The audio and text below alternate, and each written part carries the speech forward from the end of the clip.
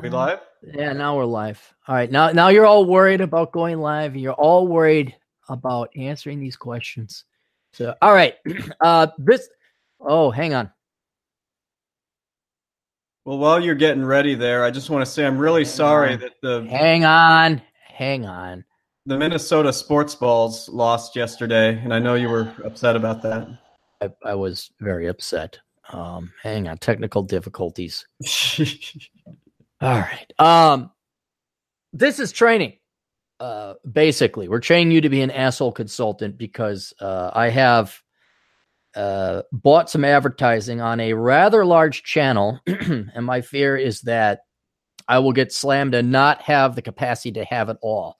When I don't know, do you remember when I did free asshole consulting day? Yeah, you mentioned that. Yeah, I had 50 requests in one day. And that's my highest capacity, where I did 50 requests in one day. And it was going to be asshole consulting week, but I was like, fuck that shit, because it shows you what the underlying demand is if it's free. Yeah. So my fear is this is going to be a repeat. So I'm training you, John, and a bunch of other people to actually be asshole consultants. In the anticipation that if I do get flooded when I run ads on this yet to be mentioned channel, we can handle and capture as much profit as possible. And so you're the first one. So we're doing asshole consulting live, not only to train you, but because then it dawned on me, I have a bunch of requests at asshole consulting. And hang on. Hope the channel's coming after April. That's all I can say. Yeah, no, it's gonna be before April. But we got it. I thought it'd be easy to be an asshole consultant. I'm like, oh no, you just do this. And then I realized everything. You're all worried about, oh, I don't know if this is that.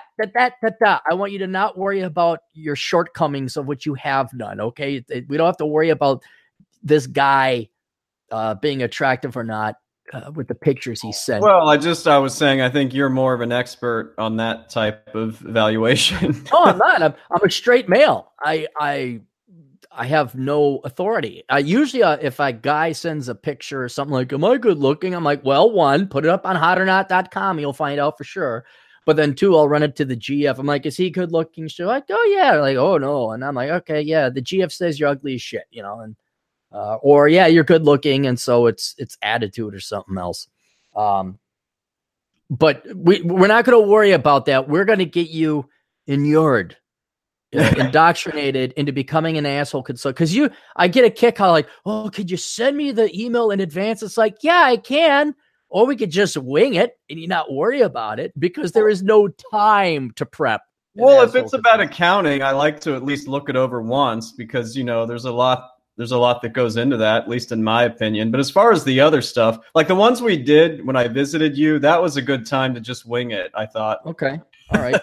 Well, because that's what we're doing now. And so in addition to training, I figured I'd also save some time. And then also the key to success I've found out is experimentation. Like I wish when I was younger, I had experimented more, not in a sexual way, but just like, oh, I tried this, I tried that. Because you never know if changing or tweaking something a little bit, like one minor variable, like something as simple, like when I taught dance class, I said, look, if I'm going to haul my ass all the way down to Mankato, which is a town far flung, it'd be like you driving to Joliet. Maybe I should see if all you other people in the the other regional school districts would throw their students in. And it's little simple things like that all of a sudden like tripled my dance class income. And so what I'm going to do is do this asshole consulting live a couple times while also training you guys, while also, yes, make it so I don't have to do individual requests and saving myself some time. So I might actually be able to write a fucking article today. So it's basically me just being lazy and efficient with my time. You ready for one? Yeah, before we go, I was just looking at looking at your smoke detector. This is a compliment. Oh, okay. Yes. I wanted to pay you a compliment on the sign that you put up next to your smoke detector. Wanted to point out that I noticed it. You did. Thank you. Does it come in? Because the way I'm looking at it, everything's reversed. Like my door, I know my door is that way. Technically, it's that way. I could read that way, but I read it very clearly. Still no fucking smoke detector. Okay, all right, but it's it's reading the right way. The words aren't reversed. Enjoy the decline over there is enjoy the decline that way. Everything is perfect. Oh, okay. It's just weird. It throws it up the opposite direction there. So, so hopefully that guy who got pissed off about the smoke detector is tuning in to this show. Well, he was subscribed to Older Brother, so yeah, hopefully he's here. Oh yeah. We're doing Asshole Consulting here on the Aaron Clarey channel. Although John Steele tomorrow, if he's around, we're going to do some Asshole Consulting for the Older Brother podcast tomorrow as well. All right. Well, I'm ready when you're ready. All right. Happy December, Cappy. I'm giving you a heads up that you may receive 2 separate emails from me. And please note, hang on. I'm sorry. This is jarring. I got to take a timestamp so that when I tell these people what time to tune in. What are we on? What time do we have? We're at like 5 minutes. I mean, we just... Are you at 5 minutes? All right, 5 minutes. Yeah. I got to find, because you forwarded this to me. I want to check it out. Okay. Come on. There we go. All right. But let's get to the point. This is a very bizarre request, but how much would it cost for you to read the song lyrics and express your thoughts on them? This track is called Mr. Writer, which is penned by Kelly Jones of the Stereophonics. You did a Clarey test on him. The song is said geared towards critics and journalists. So he just wants me to read these lyrics and give my opinion on them. I'm paid to do this. Okay. Yeah, see? Have at it. That's an unusual one, but I just want to train you in because as a rookie asshole consultant, you have to understand sometimes you're going to get curveballs like this. So we're not throwing softballs over the plate. This is a curveball. You ready? I'm ready. All right. So I'll read the lyrics. You line them up, look at your shoes, you hang names on your wall, then you shoot them all. You fly around in planes that bring you down to meet me who loves you, like me crashing to the ground. And this is the pre-chorus. Are you so lonely you don't even know me, but you'd like to stone me? The regular chorus. Mr. Writer, why don't you like it is? Why don't you tell it like it really is? Why don't you tell it how it really is before you go home? Verse 2. I used to treat you right, give you my time, but when I turn my back on you, then you do what you do. You've just enough in my own view, education to perform. I like to shoot you all. Here's the pre-chorus. And then you go home with you on your own. What do you really know? Mr. Writer, why don't you tell it like it is? Why don't you tell it like it really is? Why don't you tell it how it really is before you go home? And then you go home with you on your own. What do you even know? It's just repeating the chorus. Mr. Writer, why don't you tell it like it is? Why don't you tell it like it really is? Why don't you tell it how it really is before you go home? What was this for? Critics and journalists? It sounds like a bad song, frankly. It's horrible. It's horrible. What was the title? Did they leave the title? Mr. Writer. So I guess the client says this is a very bizarre request. The track is called Mr. Writer, which is penned by Kelly Jones of the Stereophonics. The song is geared towards critics and journalists. So, I mean, the only thing there's the 2 verses. Everything else is the chorus. And the first verse is you line them up, look at your shoes, your hang names on your wall. You hang names on your wall. Then you shoot them all. You fly around in planes that bring you down to meet me who loves you, like crashing to the ground. It's too esoteric. The second verse, I used to treat you right, give you my time, but when I turn my back on you, then you do what you do. You've just enough in my own view, education to perform. I'd like to shoot you all. This is shit. This is horrible. Awful. Well, you know what my first impression was, just because I found the lyrics and I was reading them too. This was written by a female, don't you think? No, it says Kelly is a guy. Oh, I could. Oh, is it? Yeah, I'm pretty sure Kelly Jones is a guy. I remember the Clarey test I had to do on him. Only reason I remember is he reminds me of me. He's my age. He's an incredibly handsome man. But I mean, who knows? Maybe a woman did ghostwrite it. I'm just gonna say he did. Just the writing seems so feminine to me. Just, you get that sense. But if he wrote it, he wrote it. I don't know what to say. Look, if you give me shit, I can only sculpt, sculptures of shit. I don't think sadly, with most musicians and artists today, they think they're being deep and philosophical, and they're not. This is just obnoxious, honestly. Yeah. Critics and journalists, maybe some critic wrote a bad review of his second album. Like he liked his first one, then he wrote a bad review of the second album, and now this guy's pissed off. It's not deep at all. It's not. It's but then again, I'm not expecting much from the music world or the art world. Yeah, it's pretty bad. That's it.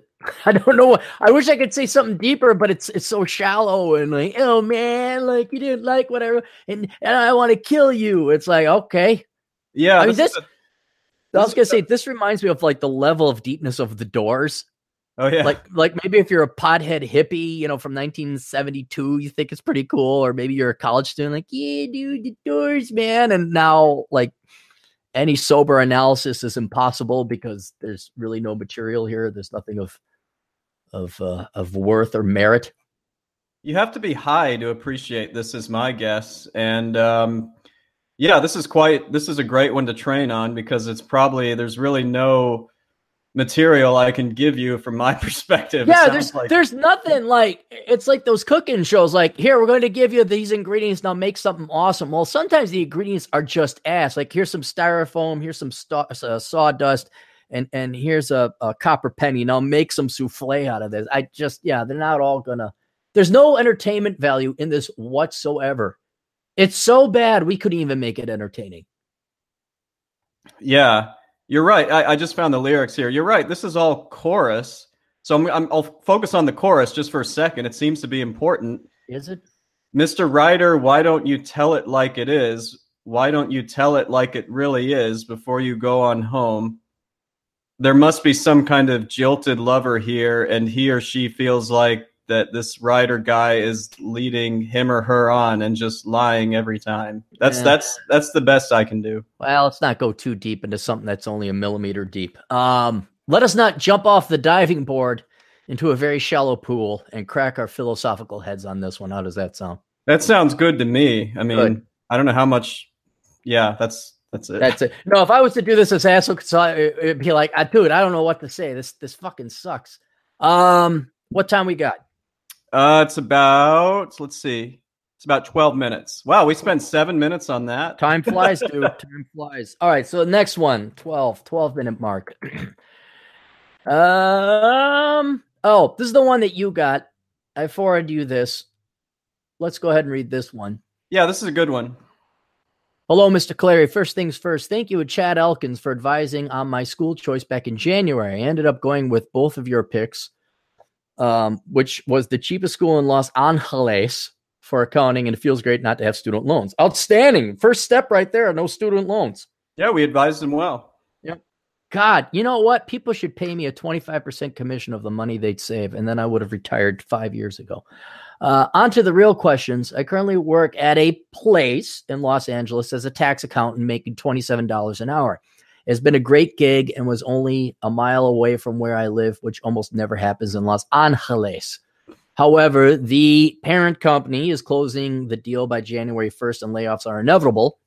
Everyone has been kept in the dark about who will be laid off and who transitions to the parent company. In the meantime, I am always searching for other jobs in case I lose my current position. Smart move.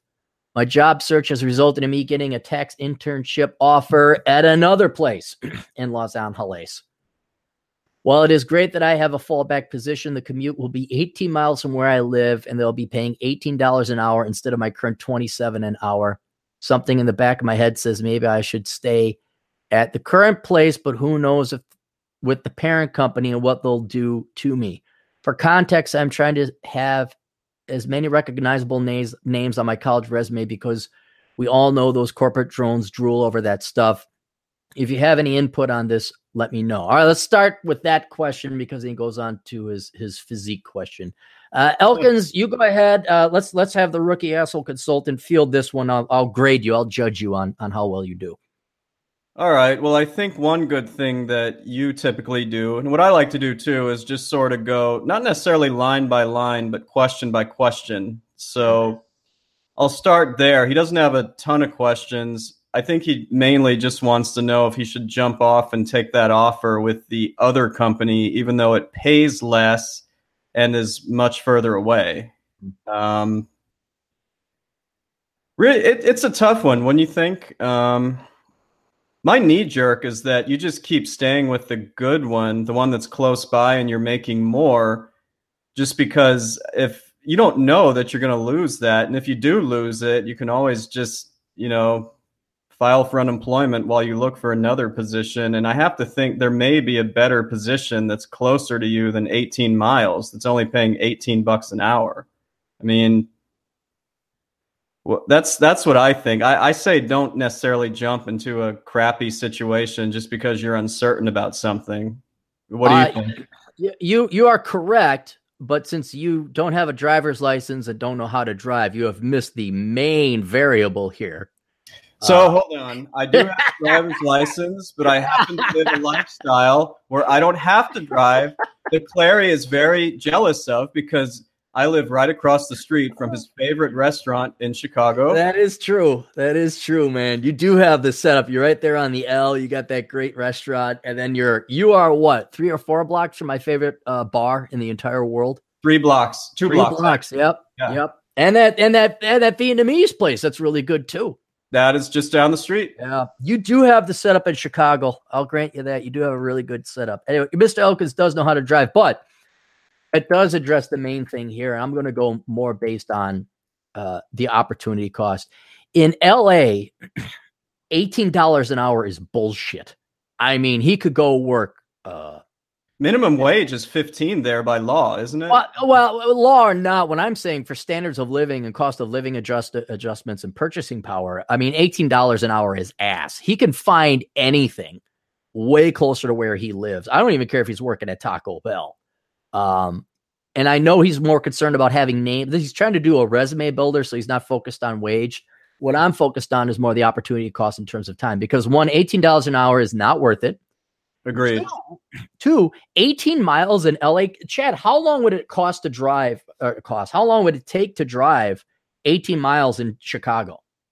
Assuming he's doing it a typical 9 to 5, that would take at least an hour, probably more, an hour each way. Mm-hmm. And I hear it's so much worse in LA, like way worse than here. So he's probably looking at 2.5 to 3 hours a day in the car to get paid less. It's almost like he's paying to go to work. He is. Well, I guarantee he is paying to go to work. I would not at all. No way could you get me to commute 18 miles in LA for $18 an hour.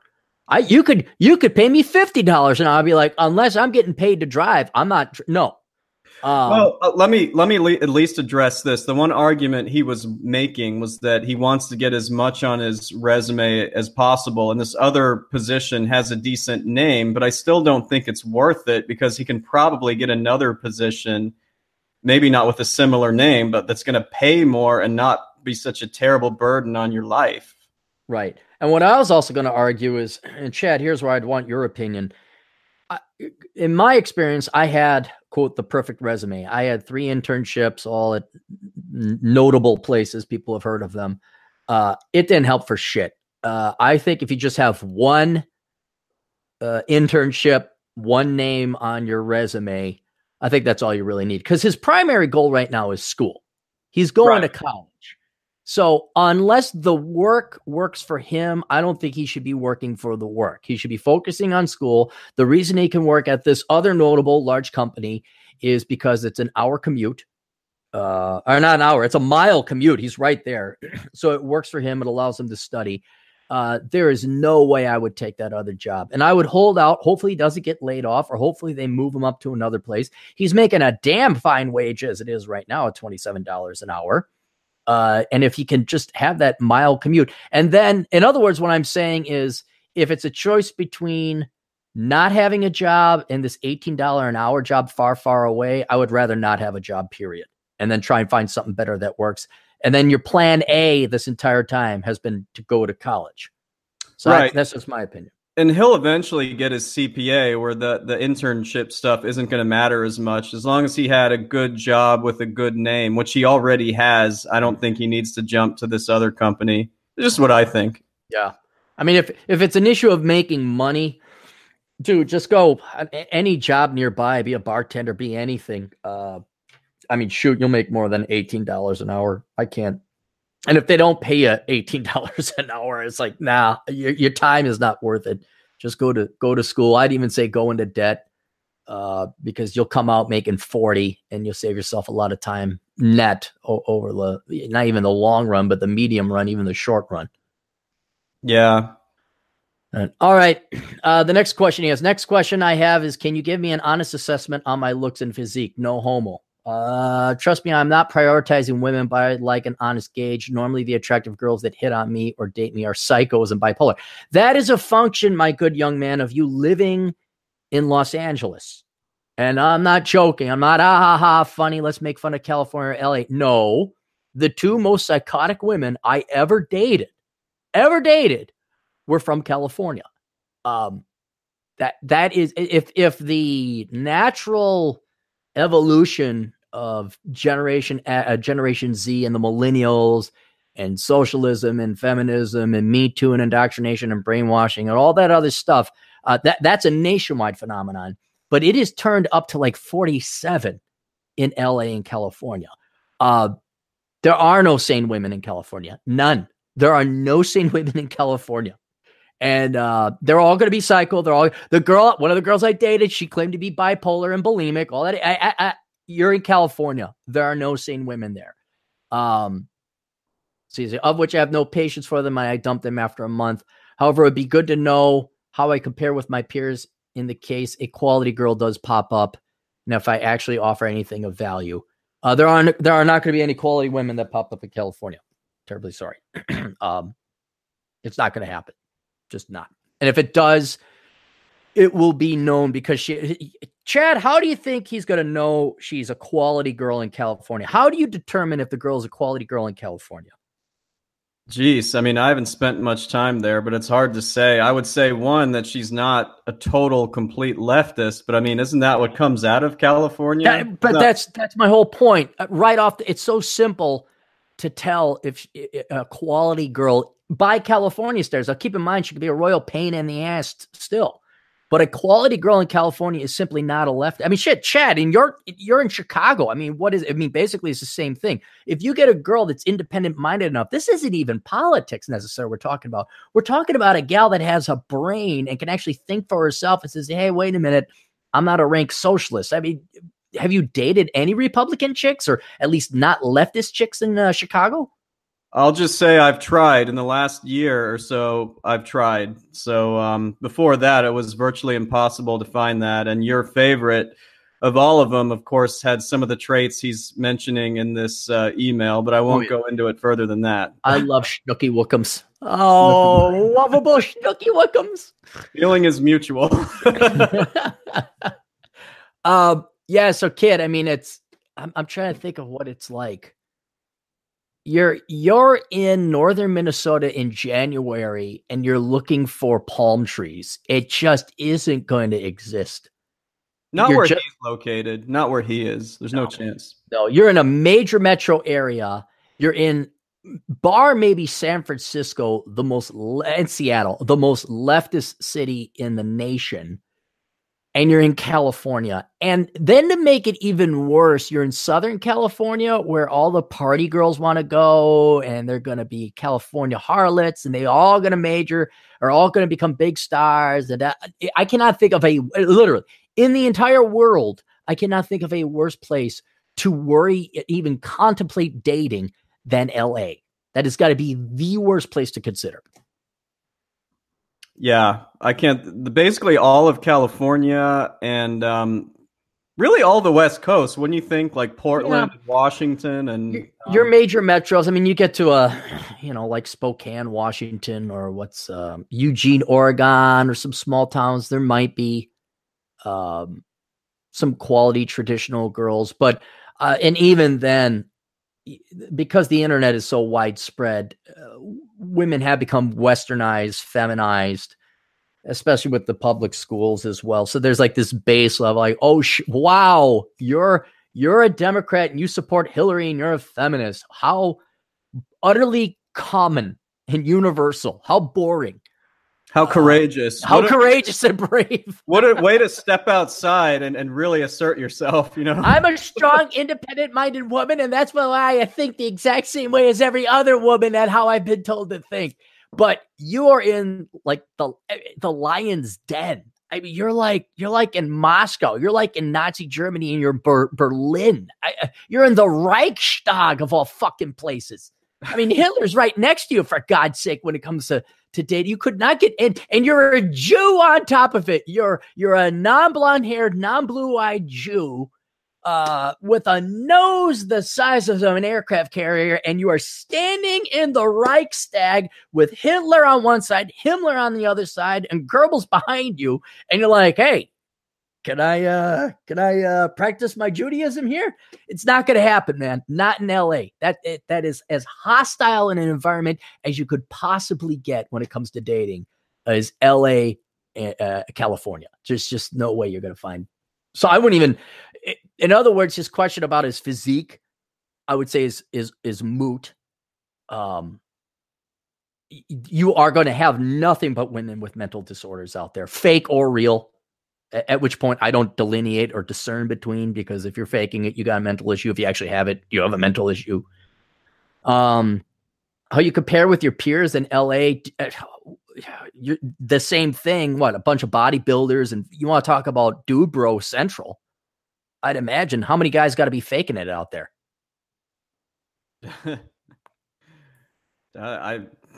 I have no idea, man. I just know that every time I've been there, it seemed like I was some kind of, I was like literally in Disneyland or something as far as the fakeness. So. Yeah. The problem you have with LA is you're going to have your competition. I mean, is you're going to have guys who not only are legitimately going to blow you out of the water, like the best looking men and women go there, but you're competing against the best looking men who also have this Hollywood dream. But then also you're competing against the $30,000 nares, the fake dude bros who, like, you know, they will borrow money to make themselves look richer than they actually are. And you can't compete against either daddy's money or borrowed money, not without crippling yourself first. I mean, I'm going to give you the same advice I gave to this Chinese guy who's going to go to school in Britain. And he's like, well, I'm worried about whether I'm going to adapt to the Western culture of the United Kingdom because I'm from China. I'm like, dude, don't even bother wasting your time. It's filth. It's garbage. Why would you want to become Western booze drinking, pass out in the street, harlots and starlets and hooliganism dude bros with their hats on backwards? I would just be in LA to make your money, get your education, and then I would honestly get the fuck out of California. I mean, where can you go anywhere else with get your CPA in a different state if you can. There's a book about that, huh? Which one? Maybe one that you might have written. Was it a couple years ago, 2 or 3? Oh, Reconnaissance Man. Yeah. Yes, this one right here. I have all my books right here, so I'm going to be advertising the Reconnaissance Man. Where should I move? I'm in a leftist Marxist feminist shithole. Where should I move? Well, read that book, you find out. Let's finish up with this question. It would be good to know how I compare with my peers in case a quality girl does pop up and I actually offer anything of value. I will attach pictures when you request and I'll pay. All right, here's the deal. Your pictures are irrelevant in California because you're going to compare poorly against the actual men that are there.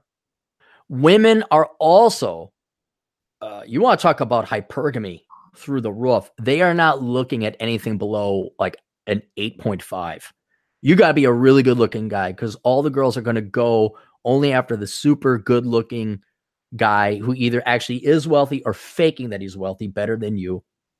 And ultimately, the reason I'm advocating, you don't even bother worrying about dating. You could go ahead and date, but don't even spend a calorie of energy more on it. So there are no quality girls in California.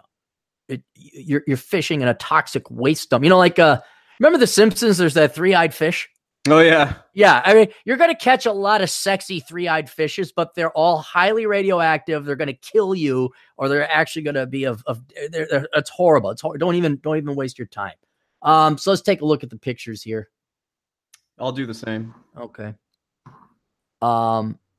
He's a taller fellow. He looks pretty good looking in that picture. I got a picture of his back. It looks all right. He's in pretty good shape. He's in better shape than you and me.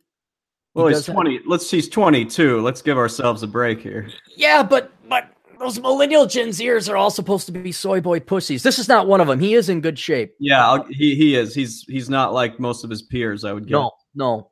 He could take on 5 of his peers with his left hand. What do you think? Face-wise, I'm not a homo, but he looks good. He's got chiseled face. He can grow a full beard if he wants. Got some good stubble there.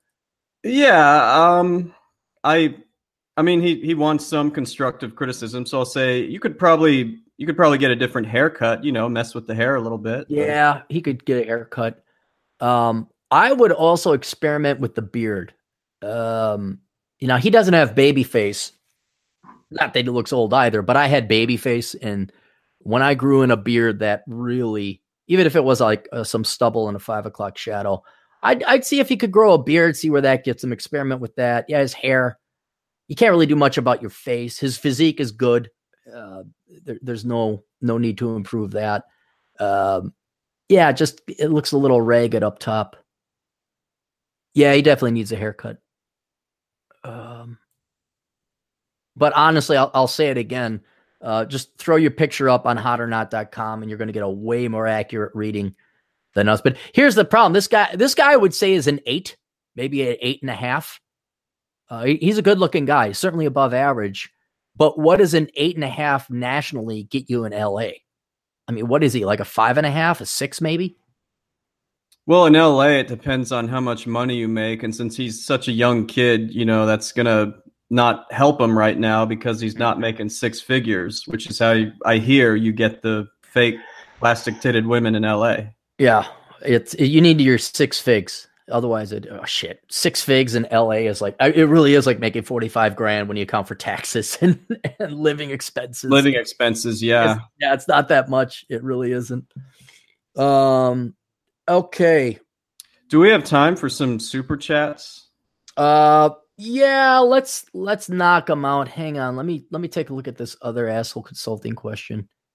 We'll field this one after that. Yeah, let's do some super chats. What we got for super chats? Okay, I think we should be quick with these because it's not like the other night. These are smaller amounts. We can take as much time as we like. Well, no rush today. All right. Well, Willpower for $2 says weekly live streams equal lots of money. Remember to like. Well, thank you, Willpower. I think that was a nice comment. Thank you. What? How many followers? Let me go to how many people are viewing now? 102. Guys, if 102 people like the video and subscribe, that would be awesome. You don't even have to pay. It doesn't cost you anything. So the next guy, I think this would be a good one. You could answer for $2. Carlos Miranda asks, is Las Vegas going to suck because of California? Did you see a lot of Californians creeping in there? You see them on the roads. Absolutely. You see California license plates and they drive for shit. Because none of them, when you're in LA, you never go more than 20 miles an hour. And then even though there's no traffic in front of you, these sheep will still drive 20 miles an hour. I think inevitably Las Vegas will be Californianized, but I think they'll only drive property values up. But inevitably, yes, Las Vegas will have people. I don't know if it'll be totally Californianized because what really keeps Californians in California is the weather. You say, well, isn't Las Vegas similar weather in California? No, because it's way more moderate in California because of the ocean. Vegas gets super ass hot. And the one defining thing about Californians is that they're pussies and they have to have the perfect little environment. So that once it's like July and 115 for 3 days straight, the Californians will probably get a little weak-willed and be deterred from that. Your fat elite limousine liberals will always stay in California because they love the weather and they want to, quote, be in California. Las Vegas, there's some bad parts to it. I almost think it would be a little bit too lowbrow for them. too not cool enough for them. Not because Sin City, but there's some bad parts of Las Vegas that I think it doesn't have the elitism that Californians are looking for. But some of the refugees coming from California, because they can't afford it, yeah, they're going to go to Las Vegas because Las Vegas is a booming town. There's money. And they're probably going to vote left, and then they're going to wonder why Las Vegas turned into a leftist shithole in about 20. Well, that was my next question, is if you thought that would impact taxes, if they would end up causing a higher tax. I don't know, because once you get no state income taxes, even liberals like that, it's hard to start implementing a state income tax, even if it is a leftist place. So there would be other taxes. There'd be other things like, we're going to ban plastic bags, the social justice wars. Right. We can't have these car emissions, blah, blah, blah. They'll fuck it up in other regards. But mark my words, every major city in the United States, maybe not within our lifetimes, the United States will become California. California becomes some new hybrid superbug of the HIV that it is now. But every major metro area will inevitably become California's, because that's the way the trend is going. The trick is to get in on some of these places while there is no state income taxes, make your money, even buy property perhaps, let the Californians drive it up, sell them for marked up prices, and then do a rear guard action, like a slow retreat back to the new conservative town that Californians haven't discovered and fucked up yet. And then when they discovered... Dude, that is a perfect segue into the next super chat. Like, perfect. Because our old buddy, Nick Schulander, who gave us... Yeah, Nick's back in this chat. He asks, is it worth working and living in big cities anymore? And you kind of just answered that. Boy, it's got to be. It always depends. The short answer is no. You any self-respecting young man or woman with the taxes you're looking at and the commute and no. The short answer is no. But there is a way, and it's all in the details. Basically, you'd have to be paid to compensate for not only cost of living but taxes. And I would almost, like, if I were to go and work in a downtown again, and this is even if I was 22, and desperate for a job, I would insist, and you're also giving me a living stipend so that my apartment is right across the street from the office. Like, I can walk to work because I'm not commuting. I'm not paying for parking. And you guys decided to stay downtown. This is pure baby boomer bullshit, especially the vast majority of jobs you don't need to work. You could telecommute. But if they're going to say you want to work downtown, this is where our offices are. We're in the big downtown area where all the action is. All right, well, fuck you. You want people to work there? You're going to pay me to live there. You're going to give me a living stipend. I can have a car. It includes a garage space. I can walk to work. I'm not commuting. And not only are you going to pay me a fair wage, you're going to compensate for the taxes, cost of living, and I guess you're not commuting, but those two things, the taxes and the cost of living. Then it's worth living downtown. And even then, it's been fun. It could be fun because I know you're a big fan of Minneapolis and St. Paul, but me and the GF. Well, wait a minute. Remember when you had to work downtown St. Paul? You were at the hotel there? That was awesome. I just walked to the courthouse. Right. It was... I'm thinking about doing an Airbnb in downtown Minneapolis and downtown St. Paul just to experience downtown living. Just a 1-month Airbnb.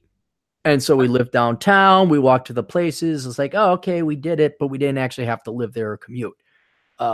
Essentially, you don't want to invest in downtown. You don't want to commute to downtown. So the only way possible is, your employer pays for an apartment a block or two away. And then if you got to leave, you wait till rush hour is over. You split town. You go have fun out in the burbs or travel. But that's the only way I could see working downtown. And New York or even Chicago or LA, forget it. Because they're such large megalopolises. If you drive 10 miles in any direction, you're still in traffic. It's Well, the public transportation, but the public transport is decent here, but it still takes a while to get downtown. And of course, rents here aren't as bad as like San Fran, LA, New York, DC, Boston, all the other big cities. So I think it's worth it just because my business is here, but I do have dreams of getting out of here someday. Is all I can say. You'll live in Tejas. You'll have a ranch, and you'll raise ostriches and emus.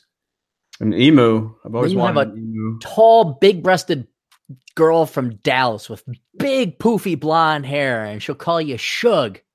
And you'll have a hat, and you'll be Colonel. You'll have a mustache. Like Lou Ellen. Or Sue Ellen. Her name will be Sue Ellen, and she'll just tower over you, and you'll slap her ass. Say, woman, get here, Mick. You'll be like, what's the guy from King of the Hill? Hank's dad? Oh, Cotton. You'll be like the most racist, sexist. Cotton Hill. All right. Any other super chats? We got two more. The first one from Atham for $2 says, for California girls, 8 is like a 4 or a 3.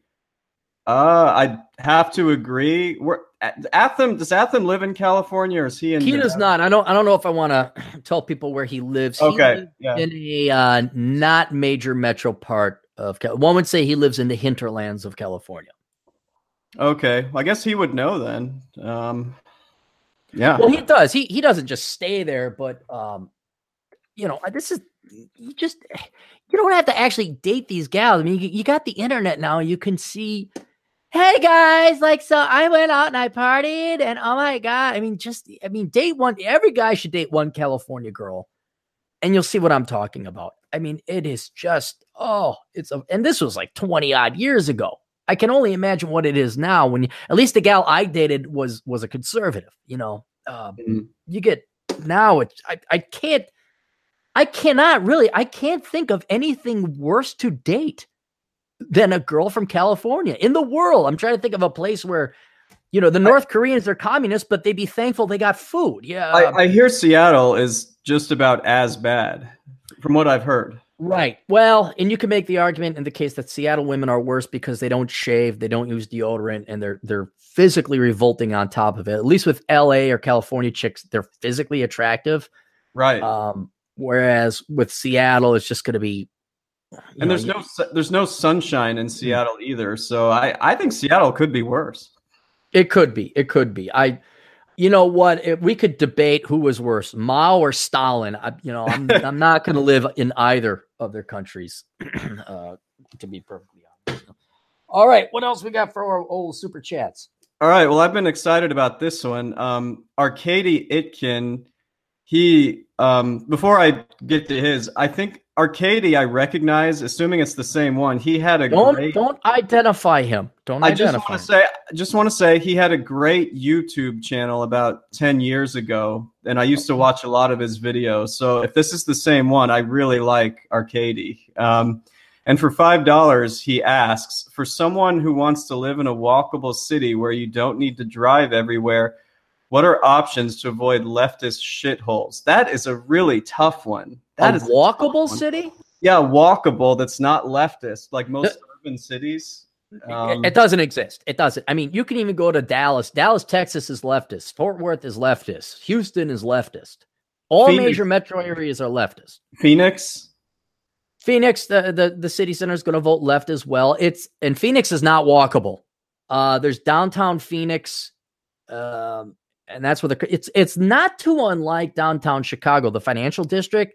Very few people live down there, and after 6 p.m. it's a desert. It's a morgue. Phoenix is kind of the same way. Downtown Phoenix, there's nothing to do there except work. There's restaurants and bars, but Scottsdale, which is another 7 miles away, Phoenix is very spread out. Very spread out. If you want walkable cities, you either live in a downtown core. New York is walkable because you have everything within walking distance if you live. That's very walkable. I'd say Chicago is walkable as long as you don't live downtown in the financial district. It's so lefty here, though, and same with New York, I guess. The only way you're going to find walkable and non-communist, non-leftist is small American towns. Like when I lived in Buffalo, Wyoming, it was great. I lived above, what was it, the district attorney or the county attorney's office. walk past 3 bars, past the library, then I was at the bank, and that's conservative, traditional. But the only way that's going to be possible on any scale is if you're self-employed. That's about the only way. I mean, that's what I do, just because my office is less than a mile from where I live. You're right. I don't think it exists, unfortunately. It doesn't exist. About the closest you can get. What's going to be easier is this: instead of you trying to find some large metro area utopia that isn't leftist, what's going to be a lot more possible for you is to find a small conservative town with Main Street and be able to work remotely.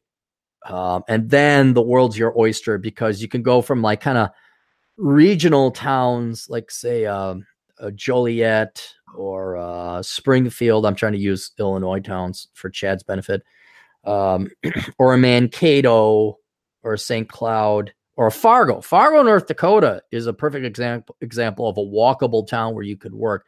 But you basically want to be independent of having a job there. And then you can just pick a town that's conservative. And even though it's been, 60 years since each little small town had to have their own mercantile store and grocer and butcher and all that, a lot of towns still do kind of have that. You just got to find them. But yeah, you're not going to find a major metro that isn't leftist. It just doesn't exist. And is walkable, doesn't exist. Just doesn't. Yeah, because the ones that aren't leftist, if you start going into like Oklahoma City and places like that, they're not major metros, and I highly doubt they're walkable. So yeah, and even like Rapid City, which is imminently walkable, even that is leftist because they have an Indian population. It's not that they're necessarily Indian. They're vagrants. You can't go downtown Rapid City without getting hit up for money, or have a cigar without some drunk Indian coming up and asking you for money. So if it's almost as if a town gets too large, you're going to attract leftist elements, and they're going to vote left, which will only feed upon itself. And then you're going to have a leftist population, and you're not going to be able to, think about San Francisco. San Francisco, actually, I could see why people would want to live there. Because there's a ton of restaurants, there's hills, there's beautiful architecture. It's a beautiful physically city, but you got bums hitting you up. You got needles. You got people shitting on the streets. You got people defecating and urinating on the streets. Seattle is increasingly Tacoma. Oh my God. Tacoma is a dump. Because once again, you have allowed leftist policies to bring in leftist people. And now it doesn't happen. It doesn't take that big of a population to ruin a downtown city. So your best bet is to find some small town out in the middle of somewhere, and and then work remotely from home. That's the only way you're going to have that. Yeah, and by then you probably ought to be married or in a very serious relationship is the only thing I can think about. Yeah, it's almost unless if you want to buy a house, yeah, then you got to worry about family and kids. But yeah, it was great when I was in Buffalo. I just had a little apartment, 1 bedroom. Never slept in the bedroom. Always slept on my couch. Didn't even really need the bedroom, and then just walk out and hey. I will say though, you'll get stir crazy. You'll want to leave. Like here in the WBL, I'm like, I gotta get out of here. That's basically what happens. The GF comes home and it's like, all right, we're going. She's like, but I just got here. I'm like, nope, fuck it. We're leaving. We're going to go do something. Where are we going to go? I don't care. McDonald's, Taco Bell, the mall. I don't care. Let's just get the fuck out of here, man. I'll just say during my brief visit, yeah, you were ready to get out every time. I noticed. Let's go walk around White Bear Lake. Fuck it. I've been to every place here. I don't need to go to the bar again. Any other super chats? Oh, we got a couple more. Another from Nick Schulaner. Such awesome. A good dude. He keeps. I like it. I hope he's rich. I hope he can afford it. Well, this is $1.99. He says, "Trust me, Seattle sucks. Very few hot girls here." Yeah, it's what I've been there a couple times, and it sort of seemed like that. I couldn't relate to any of them. The weather was bad. It was expensive. I got to tell you, man, I can't think of anything good about Seattle. Not anything. There's nothing good about the place itself. I mean, the mountains are immediately to its east, and the mountains are wonderful and beautiful to hike, but that's not Seattle. That's the mountains. That's the Cascades. There's nothing good to say about it. At least California, there's warm weather. That's about it. Seattle's very much like the Twin Cities. There's nothing good to say about it. It's cold. It's miserable. Some of the women are all right. They're okay hot here. They were much more attractive 20 years ago. But yeah, Seattle is just the ugliest city in the United States. It's just physically revolting people that live there. Joseph Jagusa, $5 super chat. Ooh, that's high. We're going to give him extra special treatment. We're going to actually try to answer this question this time. That's $5.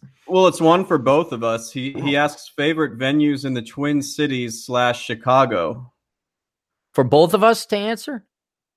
I think so. I mean, I'll go first if you want, and I think you'll agree. Do that. I gotta go take a piss. You go ahead and answer and expound on it. I'll be back in a second. All right. Well, Clary likes this place too. There's a place called the Green Mill, which is very historic because Al Capone used to hang out there, and there's supposedly secret passageways where he used to escape and hide whenever authorities would enter it. It's fantastic. They play jazz there. It's cash only. They have all kinds of great live performers. Sometimes there's a bit of a cover and it can get crowded because it is a really classy spot. But I remember the first time Clary came to Chicago, we actually went there, and it's really, really, really fun. So that's one of my favorite spots. I have a few others. As far as it kind of depends what you're looking for. If you mean restaurants, there's all sorts of great stuff downtown.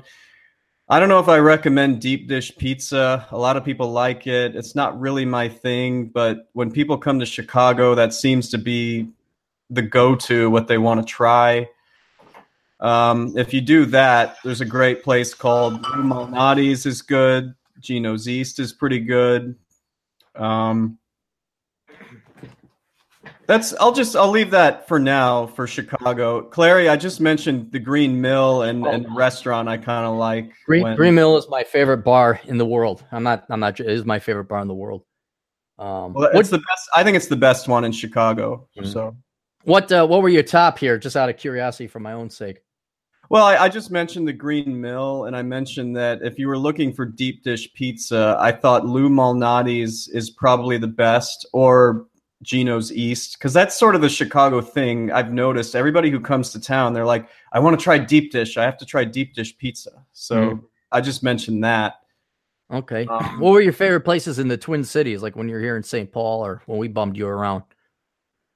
I don't mind. Like, I thought Mancini's was so freaking classy and awesome. That is up there. Now I only spent a year in Chicago. I don't even know if a lot of these venues are still around, but Green Mill, by far, is my favorite bar in the world. That is a bar every man and woman must go to. Trying to think where else. The established venues in Chicago. I really like the Golden Nugget. That's just I know it sounds so stupid, but it's true. It's like it's not stupid. When my folks were here, they ate there twice. Like, yeah, I don't blame them. I ate there on Friday. My favorite restaurant in Chicago, though. But now it's been franchised as Potbelly's. Oh, Potbelly's? Yep, yeah. The original Potbelly's. You have no idea how excited I was. Like when in 2002 they started franchising, I didn't have to go to Chicago anymore to get a Potbelly's. But the original one over there on Halstead, I got. And then when I went to Chicago, I would have it like on a weekend. If I went there for a weekend, I'd eat Potbelly's at least 5 times because it was you got to pack it in. The Twin Cities, basically, it's everywhere I took you, Chad. We went to Mancini's. That's the top place you have to go to the Twin Cities. We went to the hotel. What's that? When we were in St. Paul, we checked out the hotel, which was St. Paul Hotel is very nice as well. I wouldn't say it's anything unique. It's just very nice. It's not like, is the Pump Room around anymore? Is Chicago? Is the Pump Room there anymore or no? Gosh, I don't know if that's around anymore. Okay.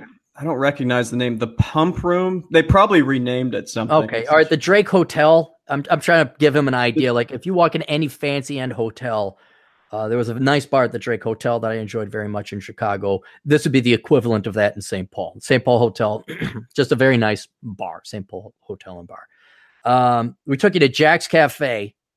That I really thoroughly enjoy. I would say it's Mancini's than Jack's Cafe. We went to Psycho Susie's. That's all right. It's more gimmicky than anything. Which one was Jack's? I'm sorry. I'm having a brain fart here. Jack's Cafe was that high-end bar near Psycho Susie's. Didn't we take you there? I'm not sure we made it there. I definitely remember Psycho Susie's.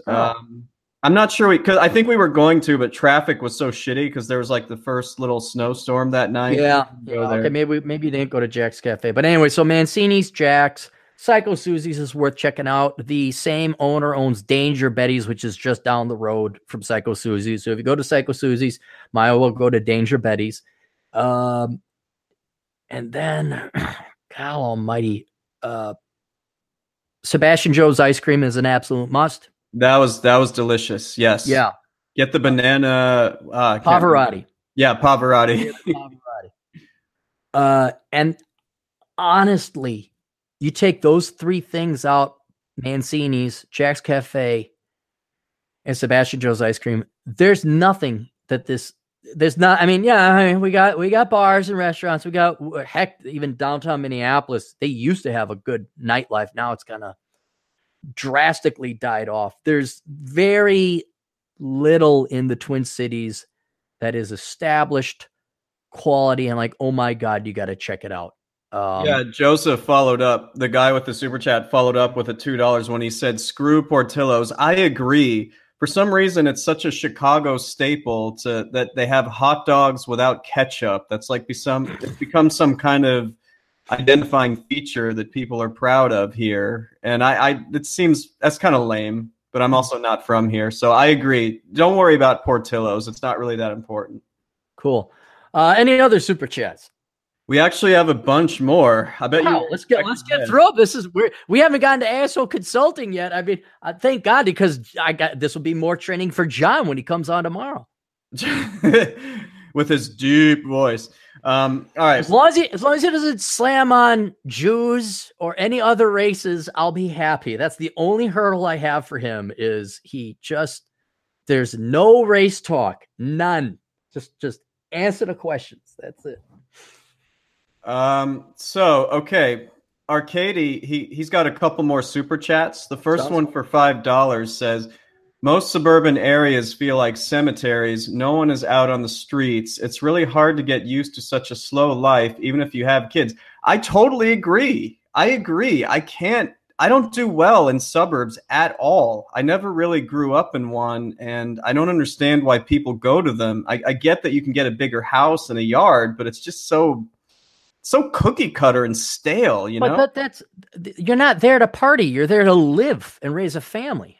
I get that, but it's like, it's just so vanilla. I get that you're not there to party, but it's just like growing up in a box. Let me hang on. I'll pull this up. Another opportunity to be a whore. Chad, have you ever read this book? Yeah, I read that a couple years ago. What's the general premise of the book? So spoiler alert, or Joe, just tell me what you learned about it, and then we will apply this to the suburbs. So most people don't have a high IQ, and if you do have a high IQ, it means you're going to have a harder time relating to most people, which means you're doomed to be unhappy for most of your life. Is that what you were getting at? Pretty much hit it, yes. So if you wanted to save yourself the time of reading that book, Chad just summarized it for you. There's a little bit more to it than that.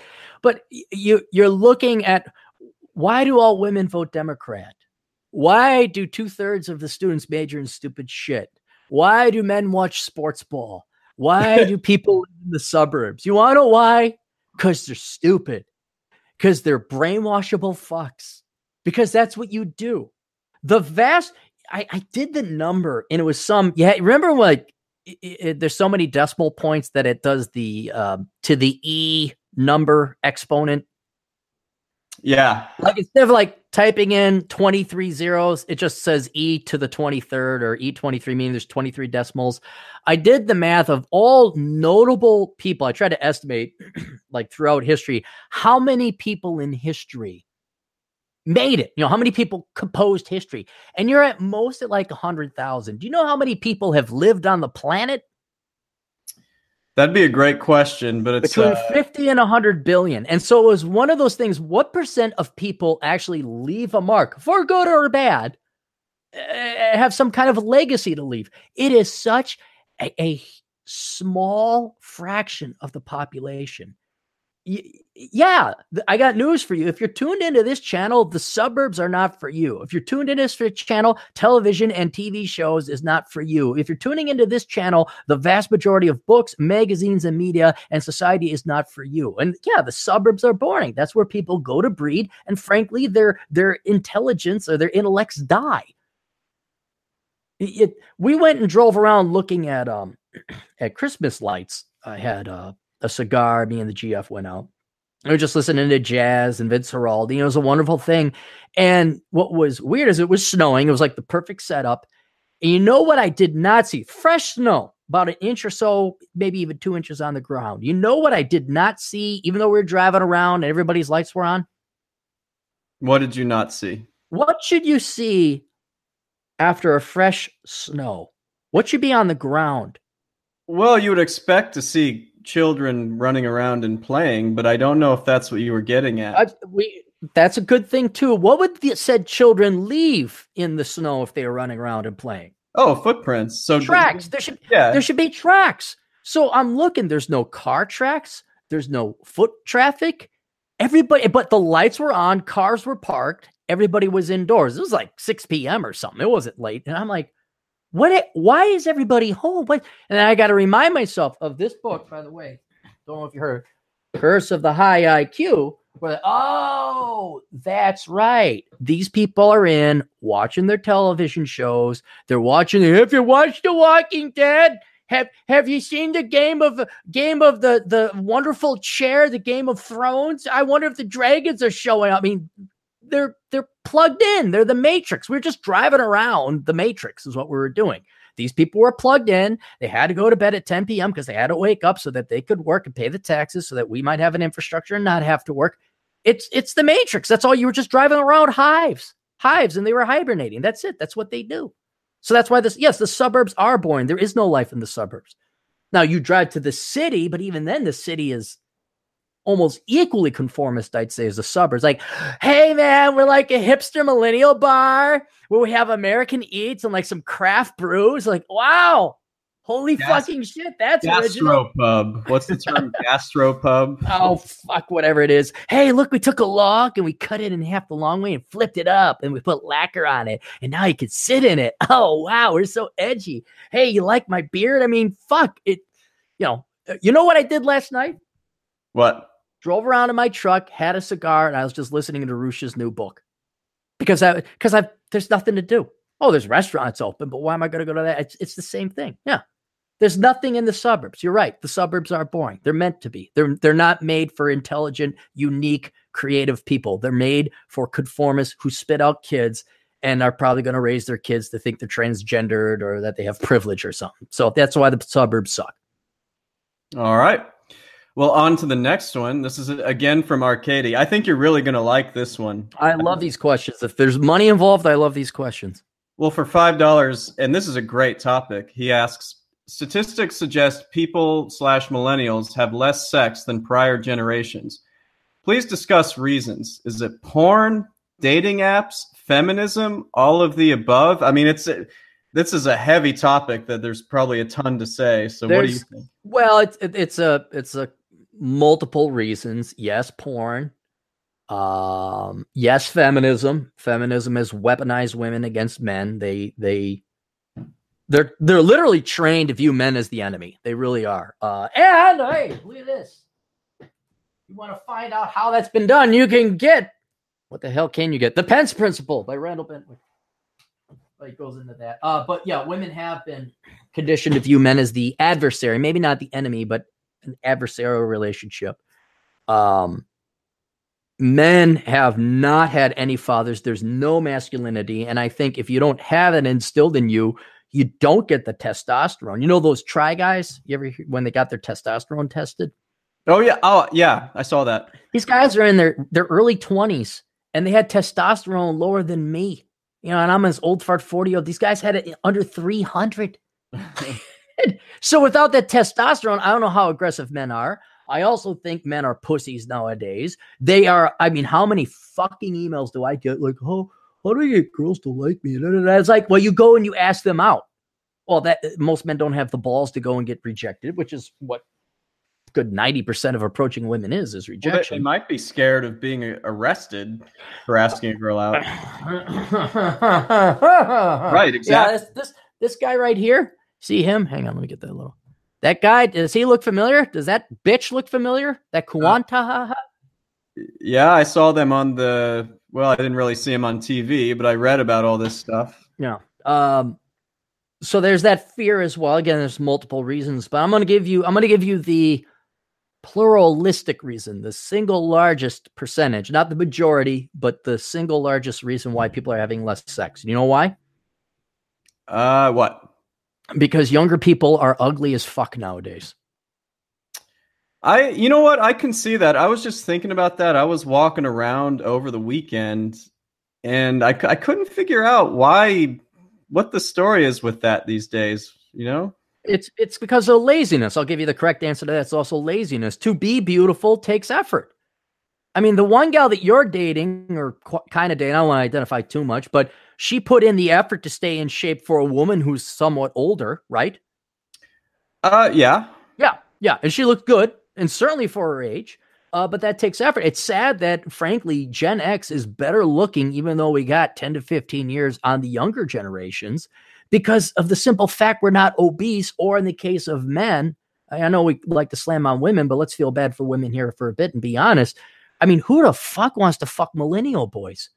Who I could see why girls want to go get a dildo and go take care of themselves. Who the fuck would want to sleep with the try guys? Who want to sleep with Tanner, the sociology major? And I don't know what Gen Z is going to look like, but if it's any indication, they're just ugly people. And you got to be, in order for sex to happen, you got to be somewhat turned on or physically attracted to the opposite sex. And if women are not going to shave their armpit hairs, they're going to get tattooed, they're going to be fat, they're going to be obese. And if men are going to look like, I don't know what, there's been no instance in human history where it's been such a soft upbringing. You have this, they almost look like aliens, like aliens, they're always skinny, but the big eyes, as they're portrayed in TV. That's so kind of, it's like a feedback loop then, because it's a feedback. Yeah, the women are ugly, so the guys don't want to be their best. And since the guys don't want to be their best, the women stay ugly. And it's just kind of... Yeah, there's... I mean, and you could also throw in the fact that women are not programmed, conditioned, encouraged, whatever, to pursue men. Again, I know I keep plugging it, well, he pays me too, but that Pence principle really shows some great insight into the female psychology today of how... the concept of a husband, and I mean being a wife, I delineate between getting married and being a wife, because getting married just requires saying I do. Mm-hmm. Being a wife takes a lot of dedication and effort and selflessness and love and making your man happy. Women do not have any desire or conditioning or programming to actually go become a wife. They are, however, conditioned to go make careerists, to get an education and get more education and work more and be careers, to get certifications, to get CPE, to get an advanced degree so they can get some more education, so they can go and become a career so they can make more money, they can pay taxes, and they can buy more CPE classes, get the certification so that they become a career professional, get more certification and education, and then die. And die. Yeah. That's their goal. So there's no like, oh, I'm going to hit the gym and live to give great blowjobs and have fake titties bolted out. There's none of that. There's very little of that now. So that's why there's very little sex. In order for sex to occur, people need to be sexy. And this is the ugliest generation I think the world has ever seen. So just before we conclude on this one, since he brought it up, like porn and dating apps, do they play into this at all too? Or certainly, I mean, why go to the gym and I can totally sympathize. I don't agree, but I could totally sympathize with MGTOW or guys like, fuck it, I'm just going to go look at porn and jerk off. I could see it because it's way easier. It takes less time, effort, and energy. Even listening to Rush's book, he was talking about how in his short time of being a player, 15 years or whatever, the amount of effort it took to get a girl pre-smartphones is a fraction of what it takes now, because all you had to do is be somewhat charming and witty, and you try 5 or 6 times, and then the 7th one, you'd get a phone number, and that led to a date. Now, with the vast, unlimited amount of digital attention women can get, and I didn't know how much I subscribed to this, but now I'm finding myself more and more agreeing with it because it's real. What you got to do to impress a girl, let alone to get her to meet in meet space, impress them online digitally is one thing, because that's where everyone's meeting nowadays. But to get them to come out of the house, I mean, you're talking days of labor, days of going and sending out requests. I mean, it's like applying for a job. And you could say, well, I could get a job. I could apply for a job. But the difference is you need a job. You technically don't need sex. If you can jerk off at the porn, well, it's a hell of a lot easier substitute. I mean, I bet you if you did the math in terms of calories of energy spent, the amount of time, or not time, the amount of calories of energy spent to blow one out versus actually think about it. And now I know it's got to be 1/1000th. Think of the amount of calories of energy, 3 minutes to rub one out. Okay. Now compare that to how much time, effort, and energy you have to spend to get one girl to have sex with you one time. You got to date a score. You got to go out. You got to send out dating things. You got to put together a profile. You got to swipe right or left, or whatever one it is. You got to go on the date. You got to work up the money to pay for the date. And then after 5 or 6, maybe, and then not to mention the psychological bullshit you're inevitably going to endure. Like, well, I was like, lady, do you want to have sex or fucking not? What? And then in the book, again, Penn's Principle, is she going to say that I raped her? That's not the majority of cases, thank God. But now you got to worry about it. Do I have, now you got fret. Now you have psychological. Oh, fuck it. You could totally see where, at least they're being logical. There's a very clear, obvious logic as to why guys are going to go with porn instead of a real gal. And so, yes, it is a feedback loop. But yeah, there's porn definitely, I would say, play, because it provides a great substitute good. It's like, what, the price of chocolate chip cookies went up to $100 a cookie. I guess I'll spend a nickel and get myself a peanut butter cookie instead. That's basically what it is. Mm-hmm. Well, what's next? Next, come on. Next, all right. King Leo for $4.99 asks, I think I know the answer to this. Says, found your channel while looking up CPA versus CMA on YouTube. Thanks for the vids, bro. Wondering if you watch Dan Lok, Gary Vee, or Alpha Investments on YouTube. Me or you? I think he's talking to you, and I know you don't really watch videos on YouTube. I don't really watch any of those on YouTube. No, I don't either. And it's not to say that these aren't great shows, but it's the paradox of, if you're a dentist, what's the last thing you want to do? Yeah. Watch dental videos. Like, you produce content. So, do I watch Rich Cooper? No. Do I watch Glendon Cameron? No. Every once in a while, did I read Rollo Tomasi's book? No. So these guys, and I also have my own investment philosophy, so I don't really need investment advice, but, I mean, again, if you like them, like the Guerrilla Economist, I would love to binge on the Guerrilla Economist. That's another one for those of you who are out there. This guy was kind enough to have me on the show, and there's only 24 hours a day, 2 hours of which have to be spent with this Chad Elkins fella answering super chat questions, making money. How horrible, huh? This is horrible, man. It's just not a bad Monday where it's snowing outside and I haven't seen the sun in since I got back from Thanksgiving. So yeah, it's cloudy out here too. And I've just relegated to the fact I'm not gonna see the sun until I go to Vegas again. But that's but hey, it could be worse. We could have real jobs. Could be That's working true. for someone At else. least we didn't have to get up and commute today. So, Correct. All right, what else we got? all right, Nick. Nick has another quick comment. He just says, "Imagine what happens for $2. Imagine what happens when these girls hit the wall." What were we talking about earlier? Well, we already saw it. I had if you guys want, maybe bookmark it or look it up or write it down. I put a video together called Generation Spinster. And there was a gal dating Laurel. I remember her name. Dating Laurel. She has a website. And that's what's going to happen. And even that is a success story because this woman realized at 36. The short version is Dating Laurel. She did, oh my God, hey guys, I have big tits. I'm from California. I'm blonde hair, blue eyes. And oh my goodness, let me tell you how to work. And the hypocrisy and the irony of her providing dating advice. And then 5-6 years ago, she puts a video together where she's actually choking up about why she has to freeze her eggs because she's 36. She hasn't found a guy, which is bullshit because she was very attractive. She could have found a guy. There are plenty of guys throwing themselves at her. Plenty of quality men, no doubt, were in that group. And she just wanted to do the party life. Then she had an epiphany and found out, Chet, I don't know if you knew this. But did you know scientists and doctors have discovered that women do not remain fertile until they're dead? Did you know that? Whoa, are you serious? Apparently there's this thing called, now they call it menopause. I don't know how you pronounce it, but this menopause, apparently there's a pause in the meno and they can't produce eggs no more. And then they can't have kids. And apparently, now this is some advanced shit.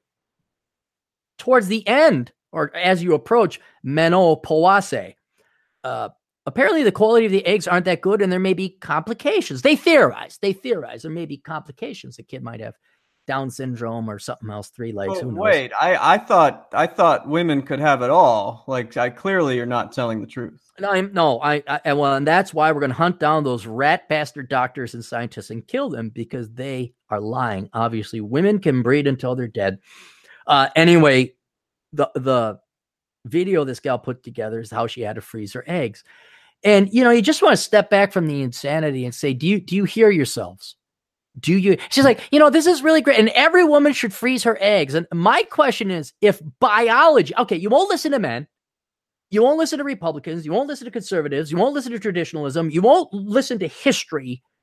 Will you listen to fucking biology? Will you listen to reality? You're not making it. Poof, out comes dust. That's it.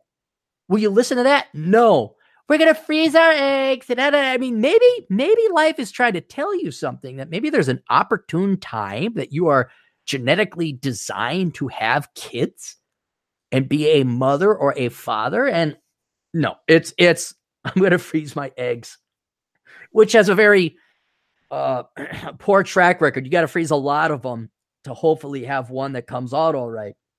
But that is where we're going. That's what's going to happen. These women, and I hate to keep slamming on, but this is the biggest lie being told to women now, to the society, is that your career and your job is the most important thing. You are the most important thing. Chad, let me ask you something. How bored are you with yourself? How bored am I with myself? Yeah, like name an expert on Chad Elkins that's more of an expert than you. I was gonna think some of our super chatters, but no, it would just be me. Like, it would be you. Yeah. Aren't you kind of sick of yourself? Don't you want to seek out other people? Maybe it would be nice to have some interaction with other people at certain times. Yeah, like I don't need any more Aaron Clarey, but feminism has convinced women the most important thing on the planet is them. And I can't think of anything more boring than yourself because you're you. You have the world's largest supply of you. You're in your own brain. You go to sleep with yourself. You wake up with yourself. You're with yourself. Your shadow. It's your freaking shadow. You don't need to know any more about you. And how they've fooled women into thinking that working and the career and paying taxes and going into debt for worthless degrees is more important than the love and companionship of not just men, but other people, friends, family, loved ones, children. Perhaps, especially when there's a tickety-tock. Like if there's no tickety-tock, well then, yeah, you could get around to men and family whenever you want. But there is a tickety-tock. And it's not just men, menopause. It's not just menopause, this newfangled thing, this discovery they just found out, but it's called your physical looks and beauty. Because after you lose it, half the population don't give a shit about you anymore. And so I think it is so thorough and complete indoctrination. They have convinced young women to piss away their number one asset, and that is their youth and beauty. And don't let anyone lie to you otherwise. Holy shit, you're a CPA. No offense to you, Chad Elkins, but are there other CPAs around? Yeah, there's one or two. There might be one or two. How many good-looking women with a nice demeanor, nice set of tits, and would make a good wife and knows how to rock your world in bed? How many women are there like that? Frankly, not many. Right. Now, I'm no economist, but if I were, I'd say, well, one has slightly higher demand and will command more resources than the other. But no, it's going to be Generation Spinster when they're going to, starting in kindergarten, definitely in college. Then you got them hooked on debt. Then women have to work. And I'm not against women working either, going into STEM, but I mean, for God's sake, going to something worthwhile. Regardless, they're now indebted not only to their debt, but they put all this effort and infrastructure into working. Now they have to make it pay off. So by the time they actually come around to think like, well, maybe I ought to get married, they're in their late 30s or 40s. Fuck you. You got a daughter? I mean, did you have a teenage pregnancy in there where she's like maybe 25 now? Well, set me up with that. But it's too late. And then that's when Ellen DeGeneres and Oprah kick in, and feminism really goes into the spin control, where, oh, you don't need people, it's self-love. I've learned this stuff listening to feminist podcasts. It's your cats, your wine, and it's spinsterism. It's spinsterism. It's like, good, go. But that's where it goes. I would prefer it not, but by this time, people have chosen that path. I guess there's some I told you so or comeuppance, of which you and I, us being Gen X, we are on the cusp of seeing that happen in spades now, because Gen X women are starting to hit menopause now. And it'll be very curious to see how this latest generation of feminists turn out. Can't wait to see what life satisfaction they have. I don't think it's gonna be good. No, it's not, but it's gonna be funny. It's gonna be some dark fucking ass humor. And I'm gonna be laughing my ass off. How it'd be one thing if they were dumber, low IQ people. Women are not dumber, low IQ people. They have the same average IQ. Bell distribution is different. It's the arrogance and cockiness that they thought they knew better, and they're constantly telling me how independent minded they are. And it's like, all right, well, actually be independent minded. And I see nothing but sheep. And they're all, well, lemmings. They're all running for that fucking cliff. And I'm done trying to tell them to stop running for the cliff. Now I'm like, yeah, keep going. Nope, I'm just a sexist. You keep running off that cliff. Go ahead. Nope, happiness is on the other side of that cliff. You go. Yes, Thelma and Louise, go faster. You look so sad. Are you sad now?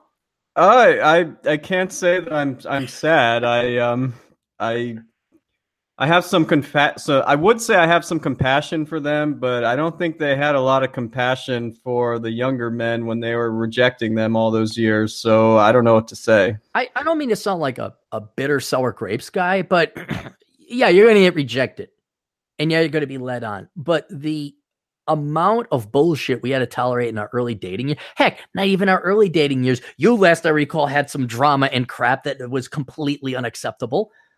It's kind of like, yeah, you know what? I'm going to enjoy this. I really am going to enjoy this. You know, and it's not that I live my life. Oh my God, I can't wait. You know, I'm not sitting there on the MGTOW forums like, oh, look at that. You know, do they have MGTOW forums? I guess they do. I'm sure they do. Yeah.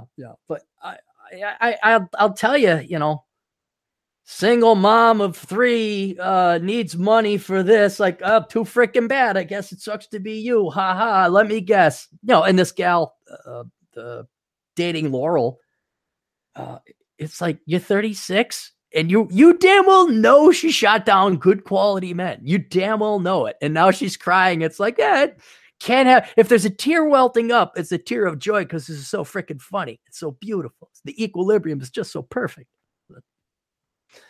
All right, what else? All righty. Well, Arcady has another one. Let's keep them coming in. Keep them coming. $5 chat, and he asks, lastly, how much do you? Oh wow. What?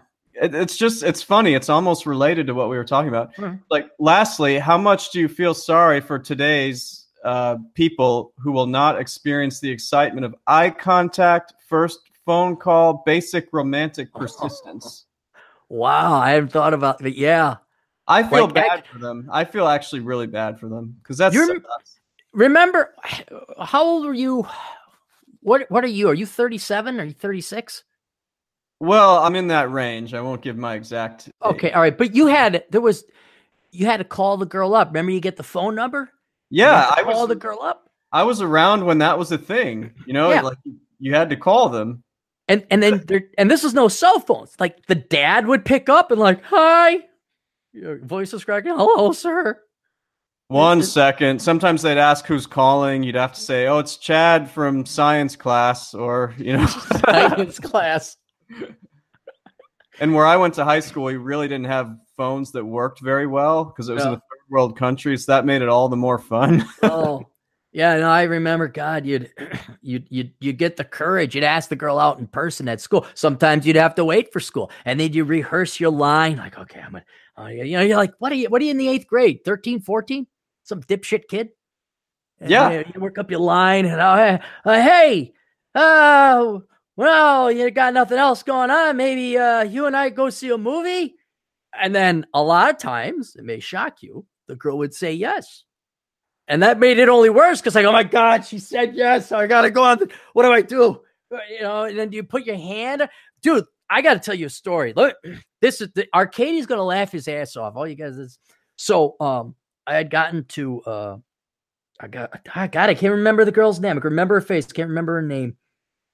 Marcus Theaters down in Milwaukee, and went to a movie and okay, do you hold hands? You get just stupid ass shit, and like, okay, maybe I'll get my arm around. So you get your arm around the girl, right? And then it sits there for, I got it around early, so it had to stay there because you didn't want to move, like, okay, I got this far.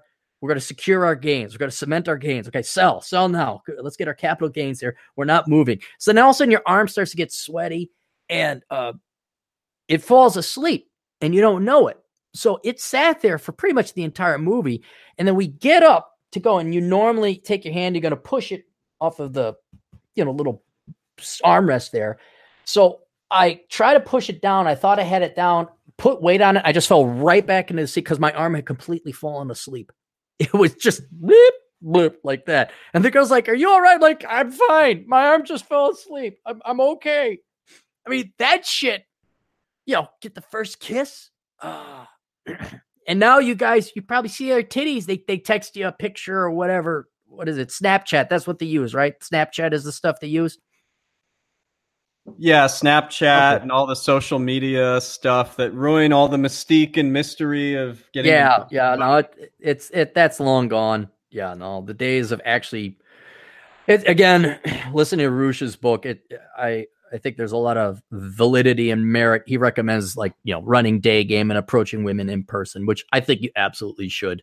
If for anything, the thrill and the exhilaration, get your heart racing a little bit. But now sending likes or whatever, Facebook friend request or whatever, that takes nothing. It takes absolutely nothing.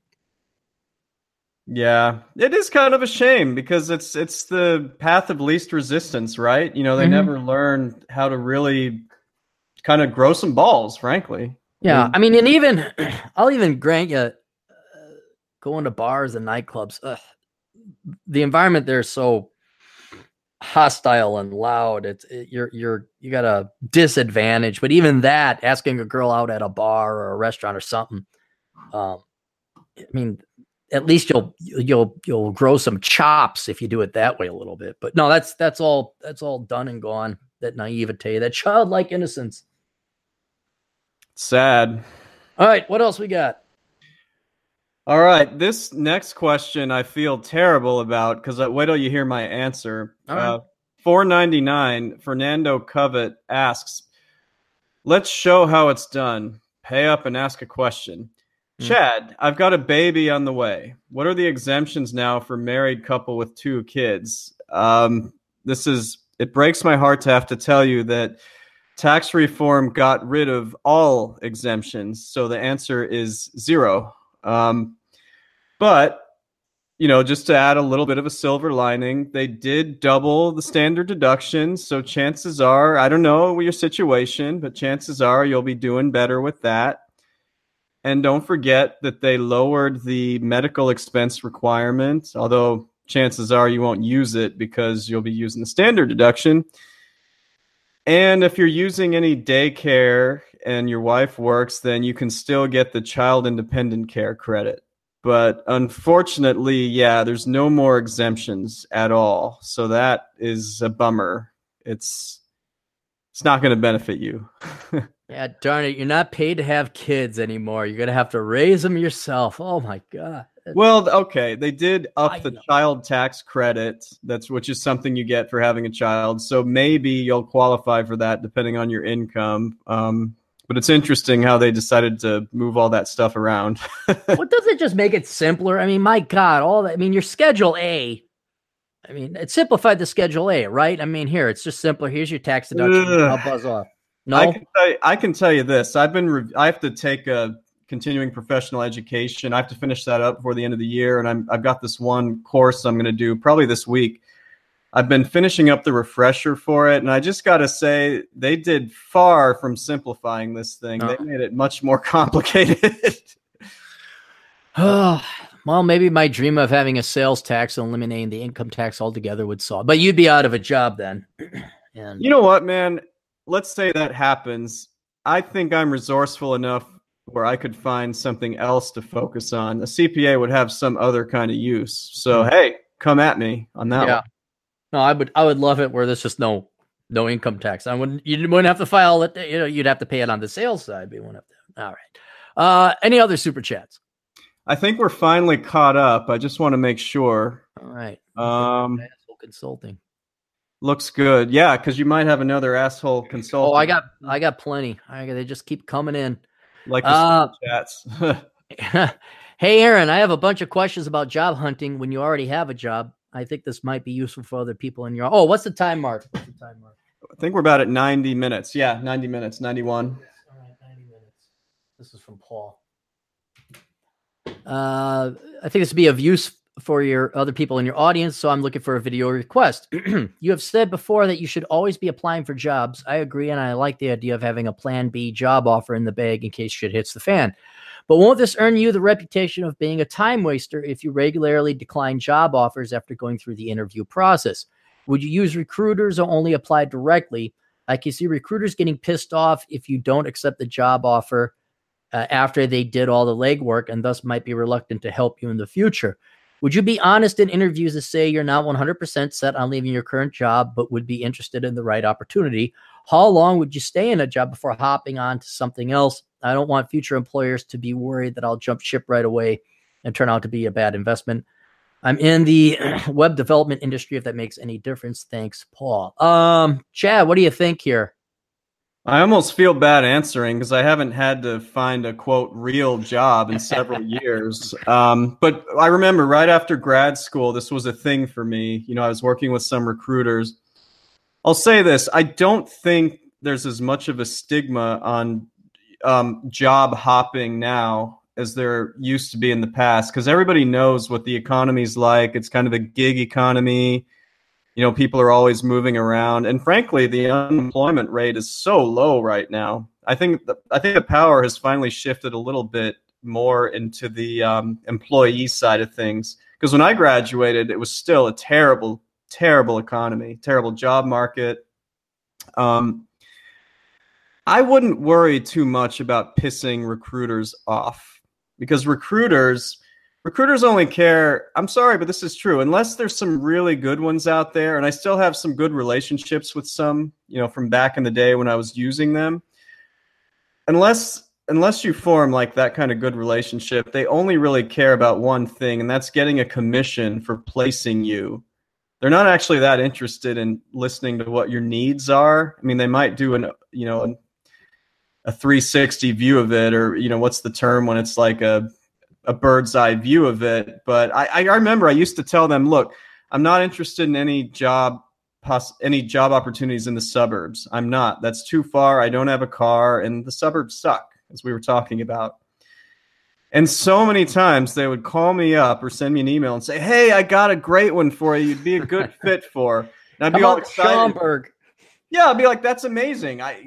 That'd be so cool. And they'd be like, okay, it's in Northbrook, and I know you said you wanted to be in the city, but hey, the Metro can get you there in an hour and 15 minutes each way. Come on, let's do it. And I'm like, no. Did you listen to a word I said when we got together for our initial meeting? So I don't think you should worry too much about pissing off recruiters. Plus, there's a ton of recruiters out there, at least where I live. There's so many.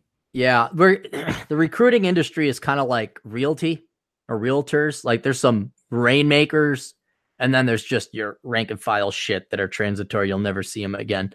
I'm going to take a slightly different view. Let's go through the individual questions. I like the idea of having a plan B, but won't this earn you the reputation of being a time waster if you regularly decline job offers after going through the interview process? This assumes it gets to the interview process. What you want to do if you have a job is you then apply for jobs that, you're pretty stable and secure in your current job. You apply for ones where they're going to give you an offer you can't refuse. You're making 60. Well, okay, now you are only going to apply for $100,000. That's got to be worth it, blah, blah, blah. So you're not going to be having that many interviews. Also, fuck corporations.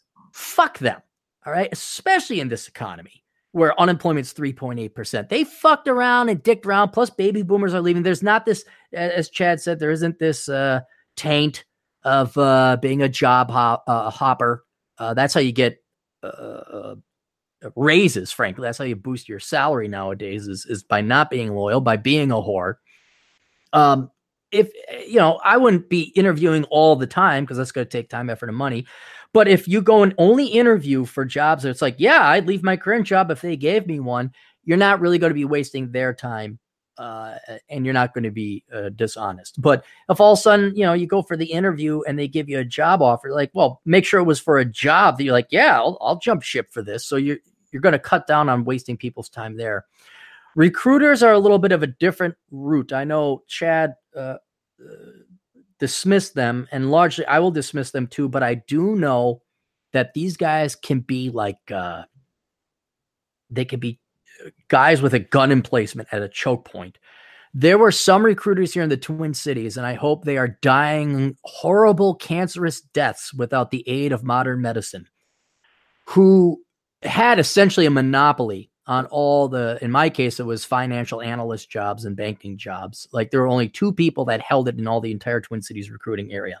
And if you pissed them off or you applied too many times, they wouldn't give you the time of day. Now, maybe that's become a little bit more democratized and their monopolies have been broken. But what I would do with recruiters, go to a recruiter in your industry, make sure they're top notch, and say, here's the deal. Do not approach me unless the job is X amount of money or more. It's in this area of town, And you could get away with that today because unemployment is so low. They're switching from recruiters now to headhunters. Basically, if you want to find anybody to work a gig, you got to basically steal from some other employer. So that's how good the economy is. So you can kind of have these say, do not call me. Like, do not call me and say you got a job out in Northbrook. Okay. But if you got this, you got this, you got this, I'm interested. And then also be honest with the recruiter. I am always looking for a better deal. I know the only way you get ahead is by taking other jobs that pay more. If you got a job that pays more, let me know. But, I don't want to waste your time. And then you'll have the recruiter on your side. And then would you be honest in interview saying you're not 100% set on leaving your current job, but would be interested in the right opportunity? Absolutely. And the reason why is why you tell women that you're dating multiple women. It's like, man, I got a pretty good deal with Susie, the big-breasted redhead. But what are you going to offer Tiffany, the slightly big-breasted blonde? What do you do that Tiffany doesn't? Whereas if you don't have a girl, or you don't have a portfolio, or you don't have a current job, then they know you're desperate and they're just going to lowball your offers. But if you come in there like, I don't need this job. It's amazing how, just like women, if you don't need them, then they want you even more. It's just weird. Like, I remember one time I was cursing and swearing at a guy who found my resume at a bank, and I was drunk too. And I'm just like, oh, what, you from another shitty pissant community bank that doesn't have its shit together? Let me guess, you got bailed out. Now you want me to come in and clean up your mistakes? He's like, well, how much do you want? It's like $75 an hour. He says, how about 65? I'm like, sold. So that a lot of dating game can be applied to this job hunting and this job fishing. Watch for a Fistful of Dollars, where Clint Eastwood just plays the two gangs against one another. He just goes for the higher pay, and whoever pays him the most, that's where he goes. So that's why I say, how long would you stay on the job before hopping onto something else? If the pay's high enough, 30 seconds. Like if I accepted a job offer and then another job offer came in and was twice what they were paying me, I accept that job offer, make sure when I was starting, I call the other people, say, yeah, terribly sorry, I got a way better job offer. Can we just assume this person's smart enough to factor in things like commute and benefits and stuff like that? I'm going to assume most people have read the book Curse of the High IQ, because my audience is smarter than the average bear. Yes, I will assume that he knows that. Okay. How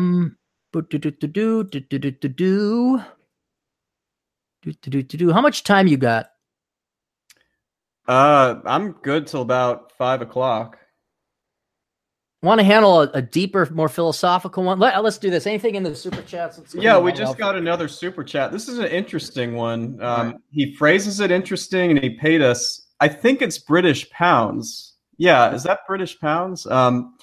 We got 10. Hang on. Asks the guy who has a master's in finance and a CPA. Does it have the funny looking L with the line through it? It does. Oh, well, that would be a British pound. Yes. Well, for 10 British pounds. Ooh, that's like $13. I was like, that's why we better get to this one. All right. But his first sentence is really funny. He goes, Aaron, a big shout out for all your great work. I'll be very sad at your grave. I mean, I'll be very sad at your grave too, but I've thought about it. My funeral is going to be huge. Cause I'm not going to tell any of my family, because my family they don't believe, they know what I do, but they don't believe it. They haven't made the connection. Like, well, how does he live? Like, how does he make money on that? Well, I do make money on it, but it's going to be a shock to them when they think, well, he was such a dick and no one really liked him anyway. And then like 1,000 people show up. That's going to be like my last joke I play when, posthumously. So anyway, continue on. Okay. Well, he says, I always think of job career as something that defines me. How to develop a level of Zen to get over this attitude quick. And this is from Pani Perry. So,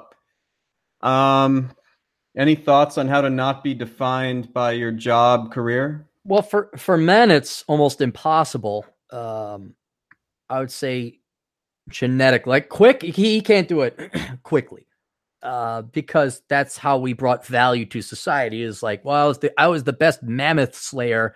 I was the best saber-toothed tiger fighter. I was the best barbarian killer. I was the best farmer. So ever since men have existed, we've derived at least our societal and financial and economic value through our labor. And I would say over the eons that has been embedded in us genetically. So it's hardwired into your brain to at least derive a modicum of self-worth and agency through your career. So there's no quick fix to that.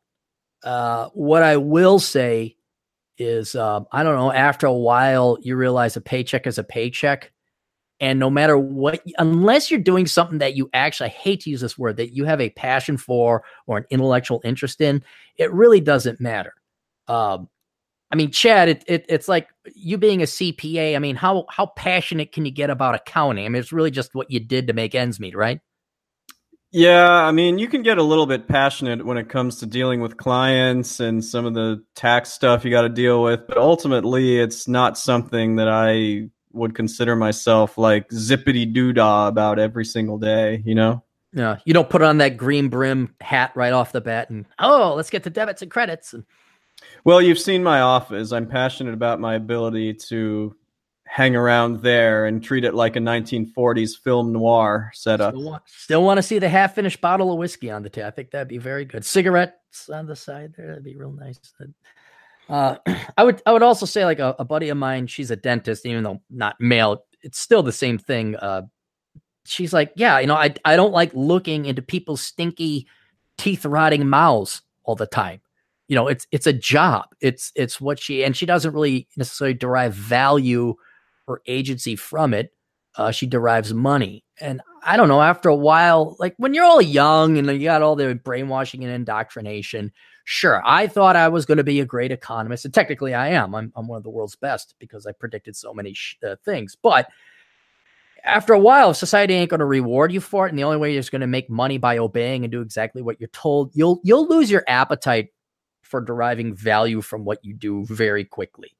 So much to the point that, people are like, what do I want to do? And it's like, dude, do whatever just pays. And then what you do at home and in your free time is what ultimately defines you. So in the past, yes, when it was vital to your own survival and your family's survival and the village's survival that you slew the giraffe quicker than the other Bushmen did.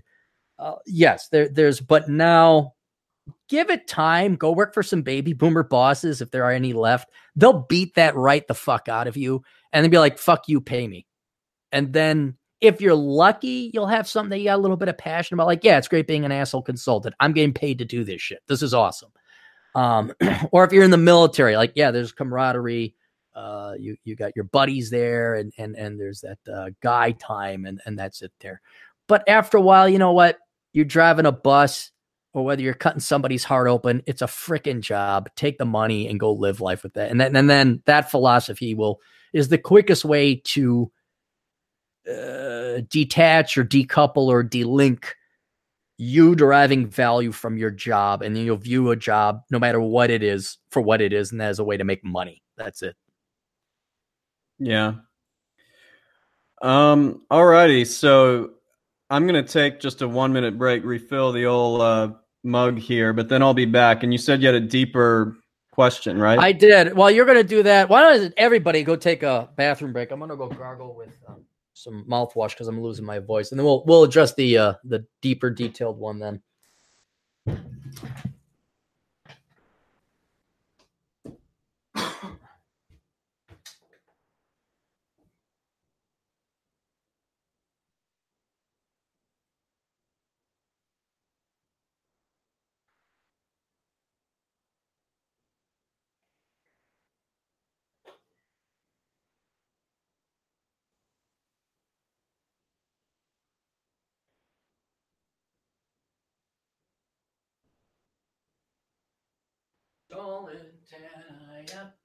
The girl from Ipanema goes walking. Every time she walks back, oh. Let's go to the chat room, see what you guys got going on here. Why is nobody working? Are you guys all at work?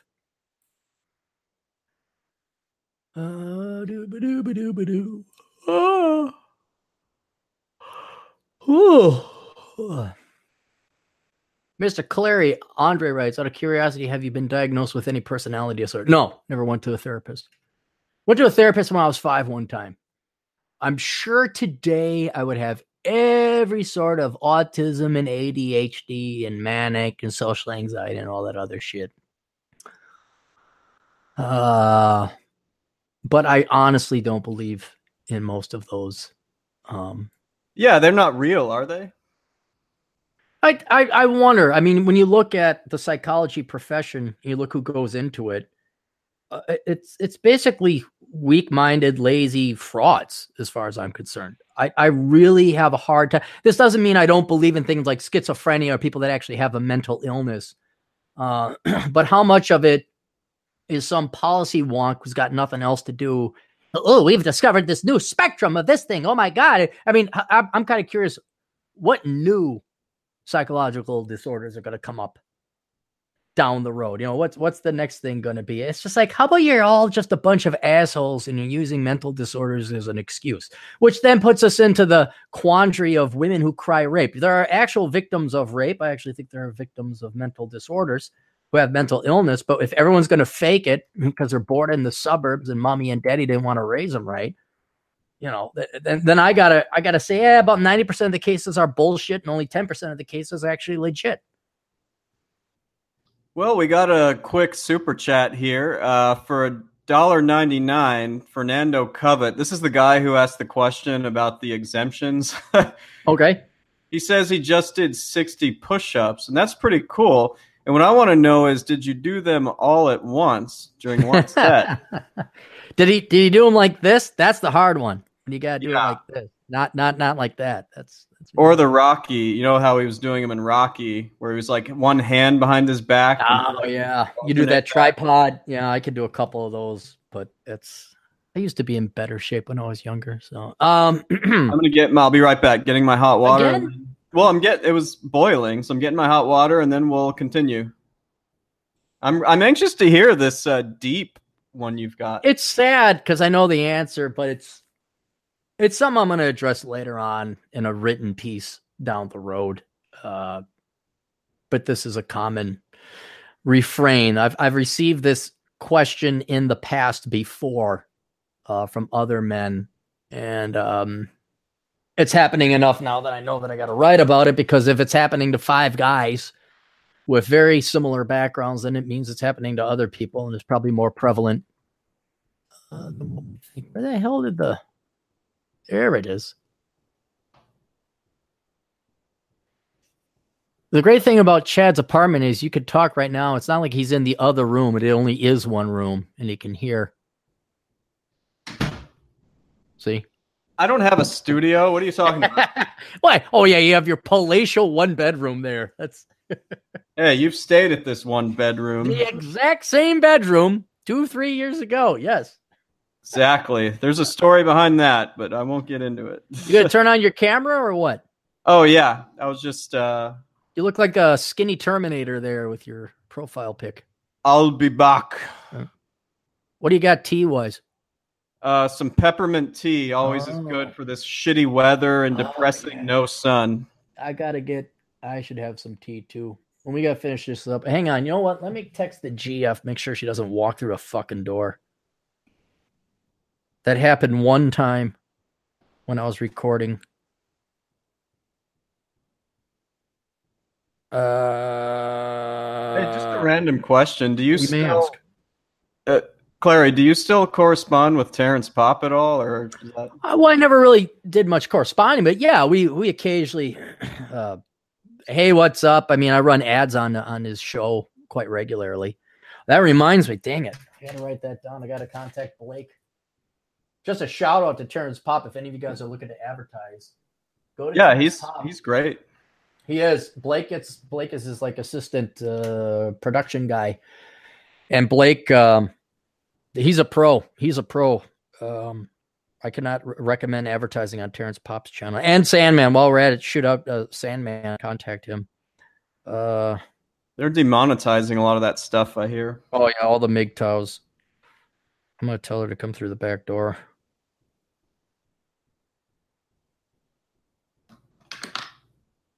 Give me a second. I'm sorry. This is what happens when things go too long. Give me a second. Yeah, no problem. So, with Aaron gone, what do you guys... I will look at... No need for super chats, just real quick. Any questions you guys have, I'll answer them really fast. Only while he's gone. When he gets back, I won't answer them.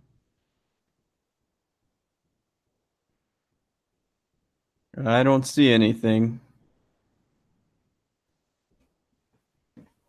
Oh, he's back. Too late. All right, let's get this going here. 148 viewers. Everybody like the video and subscribe to the channel. I'm not too far away from 50,000 subscribers. Oh, people are asking how I met you and how long I've known you. Were you a client at one time, or Maybe you just read a book. Well, what it was is I started I liked your videos. This is before I went into business on my own. And it was your videos that helped me decide to do it. This is like 5 years ago. And then I decided to actually advertise. This is in early 2014 on your blog. Mm-hmm. And I got a bunch of clients for it. And so then I met you shortly after that. Right. Where we proceeded to get hammered.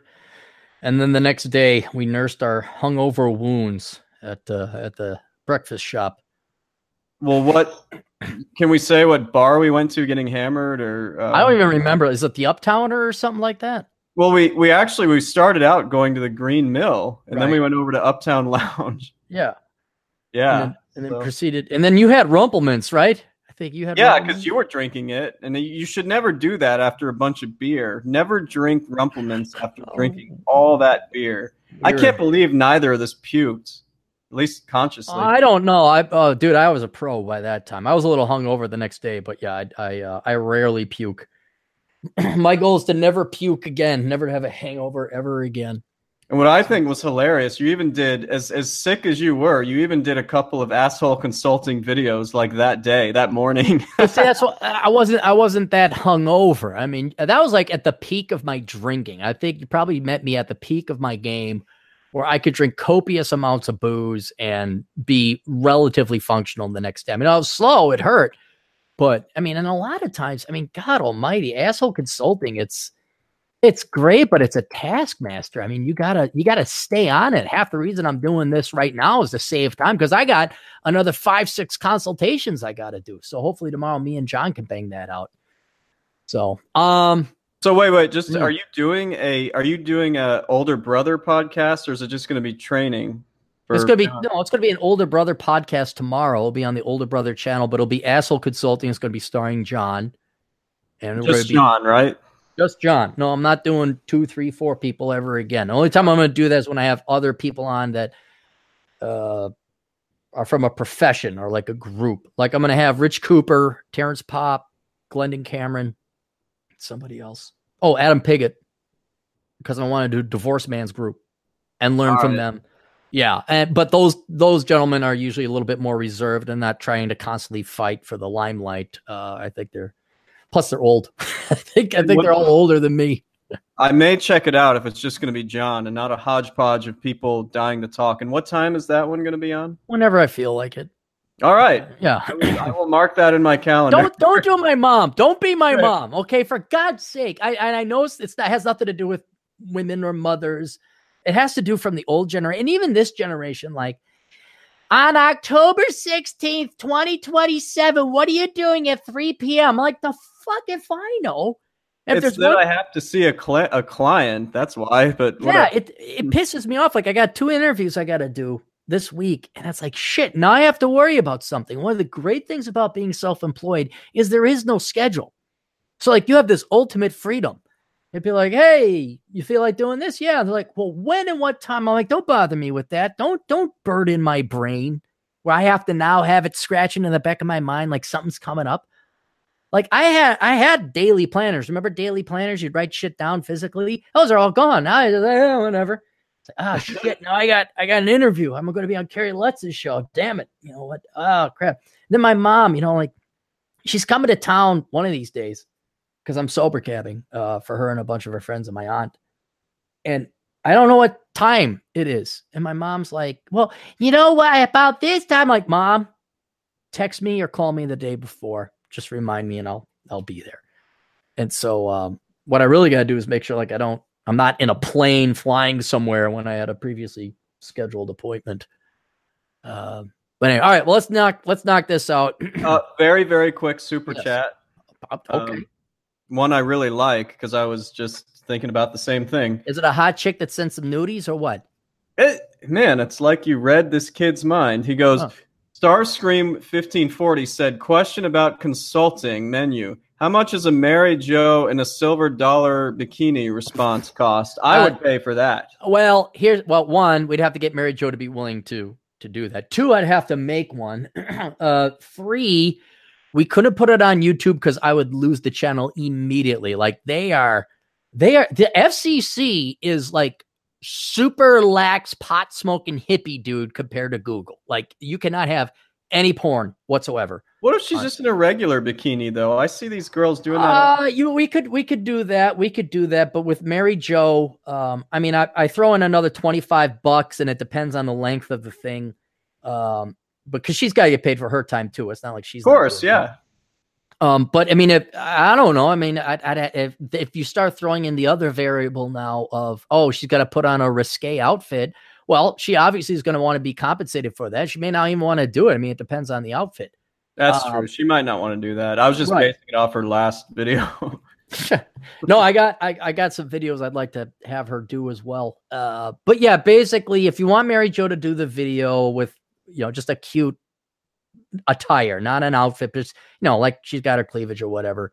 And it's her and it's her bubbly, innocent self. Yeah, it's an extra $25 because we got to record. I got to write. It's not just me charging for tits and ass. There's other work involved. But if it's something, I don't know, I'll ask her and I'll take a cut. So, I mean, that, God, we'd have to set up I'd have to put that on Daily Motion. I'd have to charge at least for a silver dollar bikini. I have to put the damn thing together. You're looking at $500 for my time. That's where all of it would be going for me to sit there and solder and put this damn thing together. Maybe a bikini. Maybe we'll see what it costs her to do something in a bikini. No, that's what he was asking. It's why he wanted to know. You never know till you ask. So never know. Hey, experimentation is the way to financial success. So I will run it past her. We'll see. We do that. All right. Anything else in the super chats? That's all for now. All right. Here, let's all get sad and depressed and stirring sticks in our drinks, wondering where point and purpose in life is. Hi, Aaron. Would like to hear your opinion on my situation. I'm 35. Oh, time mark. What's the timestamp? Sorry. We're right at an hour 20, right there. So it's good break for this. Good. Hour 20. Hi, Aaron. I would like to hear your opinion on my situation. I'm 35, single, never married, no kids. I'm a medical doctor, make about $250 an hour. Okay, remember, where have all the good men gone? I want that theme to be repeated in every girl's mind who's listening right now. And for the last 5 years, I've been traveling around the country and working temporary contract jobs at hospitals. I'm in a field that allows me to do this pretty easily due to massive shortages in more rural areas of the United States. Benefits for me include making my own schedule, more or less. 1.5 to 2 times the hourly pay of a full-time job somewhere in my home city. He won't mention where. This gives me about 3 to 4 months off per year to just travel or bum around. As my savings go up every year, I'm actually in a position to literally work 4 to 6 months a year over the next several years. If I could work more if I wanted to, but other than the high price of living in the town I normally live in, I'm pretty minimalistic, so I don't really buy anything that would require me to work any more than that. I would say maybe think about moving to a no income tax state and getting out of that shithole that you're in. That'd be about the only thing. Because if you're already will you tell me where he is in the group, in the chat? No, not on live. Would you just tell me? It's irrelevant. It's a large, very liberal city. It's more the state that he's in where I'm like, why? And the fact that he's traveling already, it's like, dude, I'd HQ in Florida or South Dakota or Tennessee or why. It almost doesn't matter if you're traveling that much where you're a resident of. I just see no reason to be in this state or this city. All right. Okay. However, I feel like I'm too young to just semi-retire. How old is he? 35. 35. Yeah. I've tried numerous hobbies to fill my time, half-assedly trying to learn language, lots of gym time to lift weights, traveling about 30 countries so far, including living in one for 6 months for work. But it all feels like it's getting old after a while and a little boring. Of course, there are many things I haven't tried and probably limitless adventure I can go on, but it kind of feels like I'm just going in circles. Also, with many of my friends either getting married with families or involved in a 9-to-5 grind, it is becoming harder to find people on the same wavelength with and forge new close relationships. I'm going to pull this book out again because it seems to be becoming very relevant. If you're a doctor and you have already taken this very unique path in life, you're going to have to realize, regardless of sociological trends and politics and women and not having children, and you're a statistical freak. Okay. you would have been 100 years ago. You would have been 200 years ago. You are today. So that's a significant part of why you're feeling bored and running around. You can't find it, but it's because I guarantee you're off the charts in terms of IQ. Well, I'd say just based on his job alone, that says enough about his IQ. Right. And there is that, but then I think there's also there's a personality strain he has of being adventuresome and experimental and checking things out. He's curious. He wants to go out and live life. And that makes him even rarer. Yep. Because you can have high IQs, but also be conformist, being perfectly happy, just sitting there. It's not. He's got this wanderlust. He has adventure. He's got energy. He's got spirit. He'd be great at a Clary party. He'd have a good old time. He should just go mountain climbing with you. But anyway, you were saying about. Well, I'll answer the question. He could go mountain climbing with me, but after the 7th or 8th mountain, you get bored of it because it's like, hey, guess what's on the top of that mountain? Chad, do you know what's on the top of the next mountain I'm going to climb? The top of it. The top of it. Do you know what's at the top of every mountain I climb? Probably the top. Top. I've only climbed a few mountains. They're really tall mountains, though. Mm-hmm. Well, we're at the top of those mountains. A lot of snow, actually. Snow? Sometimes mixed in with the snow is? Mixed in would be the top and wind and rocks. Sometimes there's some rocks up there. And then usually you're above the tree line, so there's no trees. It's basically rocks and snow. If you're really lucky, there's a person up there. But that's only happened twice in where I've timed it where there's other people up there. In other words, he's saying he's running around in a circle. He's done 30 countries. I'm sure the first 2 or 3 countries were great. And then like everything, it loses novelty. You know, your first mountain that you climb is going to be the most memorable one. The 17th one you climb is the first girl you sleep with. You'll always remember her. The 17th or 20th, I don't even know her name. It's, you know, that's it. So what he's running into is monotony. He has so much energy. He's explored so many things. Thankfully, with his budget, he can go and explore other things and pick up new hobbies. I'd recommend motorcycling. That'll take at least 5 years to get your fill. But he's running into a problem that I see a lot of clients running into. But we'll continue on with that. It's becoming harder to find people I'm on the same wavelength with and forge new close friendships. I feel that to an extent I have made it in terms of lifestyle for a single male in my mid-30s, and it took me a long time. I do appreciate it. However, now that I am just starting to enjoy this, there's a nagging feeling of now what? Do I just keep going down this path and keep trying to find interesting things and interesting people and relationships to keep myself occupied and entertained until I die in about 35 years? Low doses of hedonism? This a problem? No, I'm sorry. Did he say he's single, right? He's not. He's single, yep. Okay. Is this a problem that is only solved by marriage and starting a family? I don't want to unless I meet a really good girl and the situation was near perfect or when I become older. I'm really interested in hearing your thoughts and opinion on this. Also wondering if you ever went through something similar in your 30s, as you seem to live a pretty free life with many hobbies. Thanks for your input. And I won't mention his name. Yeah, not only in my 30s, but my 40s. This is the biggest problem I face in my life right now is because of my minimalism and saving money and being frugal. I'm set. I mean, I don't want for anything. Okay, I could have an F-16 fighter plane or an aircraft carrier battle group, but in the grand scheme of things, no, this is as good as you get. You have won. I asked him though, do you want to have a family? Was that ever on your to-do list in life? Or are you kind of meh about it? Or have you never thought about it?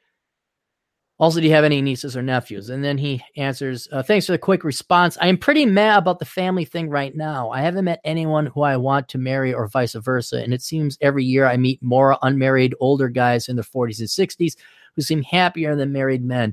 It is certainly losing its appeal as time goes on, but that could change. No nieces or nephews, single child, I have several cousins, blah, blah, blah. All right. Let me lay out what's happening in reality so you can assess reality and know what it is and where you stand and where you're anchored. Your entire genetic programming, for the most part, is designed for you to breed and have kids and have a family.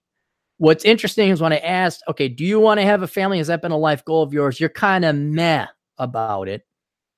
And if you take that away, then yes, your entire life existence is going to be one of enjoying experiences, trying to form other friendships, loving relationships. I don't mean that I'm romantic love, but you can have brotherly love, familial love, kid, sister love, that kind of thing. But I always say humans are the most important thing in life. And if you're not going to get married to the most important person in your life, which would be a woman, and have the most important people in your life, which would be your children, that still does not negate that you have to go and find having kids. The paradox or the problem that you face is twofold. One, you're a statistical freak. You are not going to find the vast majority of people intellectually stimulating or engaging. Right? This is why I binge on about 6 hours of podcasts every day, because you got the world's intelligence and the history and thought conveniently on your little phone. The other paradox you're going to face is that as a group of people, most of your cohorts and peer groups of people that you are going to get along with generationally are moving on off to the suburbs to be sheep and conformists. It is even debatable whether you would have had friendships with these people, because we've all had friendships that were great and strong back in college, and then they all went away. Why? Because your buddy Bob, which isn't his name, but I am talking about one guy in particular, you great friends, and all of a sudden you found a set of tits and ass, and you never heard from Bob again until that tits and ass dumped his ass. Like, hey, what's going on, guys? Like, get the fuck out of here, Bob, you traitor. All right. For the most part, though, most people are going on and having kids and raising families. And it's a ghost. It's a ghost town. So if you were normal, and here's the drawbacks of, you have a very enviable position in one regard. You make a lot of money, you're free, you're enjoying life, but there's a cost and a consequence to having this intelligence and this truly unique passion and individual spirit. There's not that many peers, colleagues, or cohorts. And shit, good luck finding a girl that's going to be entertaining and keep up with you. But then ultimately answering, you're kind of meh about marriage. So, all right, if you're not going to get married, you're not going to have kids, which is what a significant percentage of your brain mass has been wired to have. On the frontal cortex side, you're not really that excited about it. So there's no reason for you to commit to it until something compelling comes along. So yes, your life is basically staving off boredom. That's what it is. So you can do that in any way possible. You can go out and take activities and hiking and biking and motorcycle riding and sports. You guys all know I like the motorcycle riding, hiking, and golf and stuff like that. You can sublimate in other ways. You're working out yourself. You're trying to learn languages. You're traveling. But I'm going to warn you now, everything has a shelf life. Everything has a shelf life of interest. You will lose interest in it. The thankful thing is that you have a budget by which you can try other stuff. Like golfing requires a little bit of a budget. I've actually had to cut other things out so I could afford golf. Travel requires a certain amount of a budget. Some things don't. A gym isn't, you can always go run outside and do some hiking. But that is what you're going to have. Now, also try to keep finding friends, but also painting a bad picture for you is that how many minds are going to engage you? How many minds are going to stimulate you where you're like, wow, I really enjoy hanging out with this person? You could try meetup groups. Maybe you have better luck with it than I do in your particular town. But you're going to run into a lot of normies, conformies, and inferiors. You could find people online that are intellectually interesting. That's what I do. And then with your budget, you could fly out and visit and hang out with these people. That I found terribly rewarding. But that's the battleground. That's where you are faced with right now. Very few people have your budget. Well, it's the triple threat. And I said, this is what I face. There's not any. Name me three people. Name me a person that has the budget, has the freedom, and has the stamina, the physical ability to do that. Nobody. Very few. I got my buddy, I won't mention his last name, Mr. M, let's just call him. He's retired. He has the money. He's raising his son's bastard child, so he doesn't have the time. There's another old man. He has the time. He has the money. He does not have the stamina. I got another buddy who could kick my ass hiking any day, easily has the stamina, easily has the money. He doesn't have the time. He has himself a kid. Somebody is missing one of those three things, and it's a very rare and small percentage of the population that has what you have. So you got to go out and seek those people, keep your brain stimulated. And what I would say in the meantime is keep your eyes open. Don't dismiss a gal, because if a gal comes in who's really great and wonderful, that will solve a lot of this problems. I know the MGTOWs are throwing up right now, and oh my God, but don't deny your genetic coding. If there's a great gal that comes along, cool. But given the state you live in and the town you're in today's sociological, political, blah, blah, blah, and then you throw in your statistical freakishness, don't have hope. Don't have hope. No hope whatsoever. Do not have hope. It's like a gift. I would say if you find a girl that's a quality, I would almost take that as a sign that there is a God and he's not a dick for a change. I would almost go to church then if you're not already. But sadly, that is your situation, and that is the solution, is do not have any hope or expectations of finding a quality woman, especially in today's world. And do not expect to have any friends that are going to be able to keep up with you.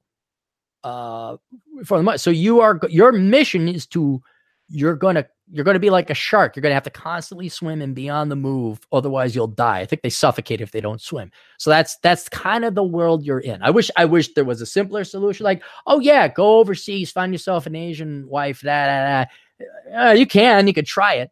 But unfortunately, I don't think that, that's good. There's no guarantee that any of this is going to work. It's just staving off shit and trying to find friendships as best as you can, realizing you're handicapped at the same time too.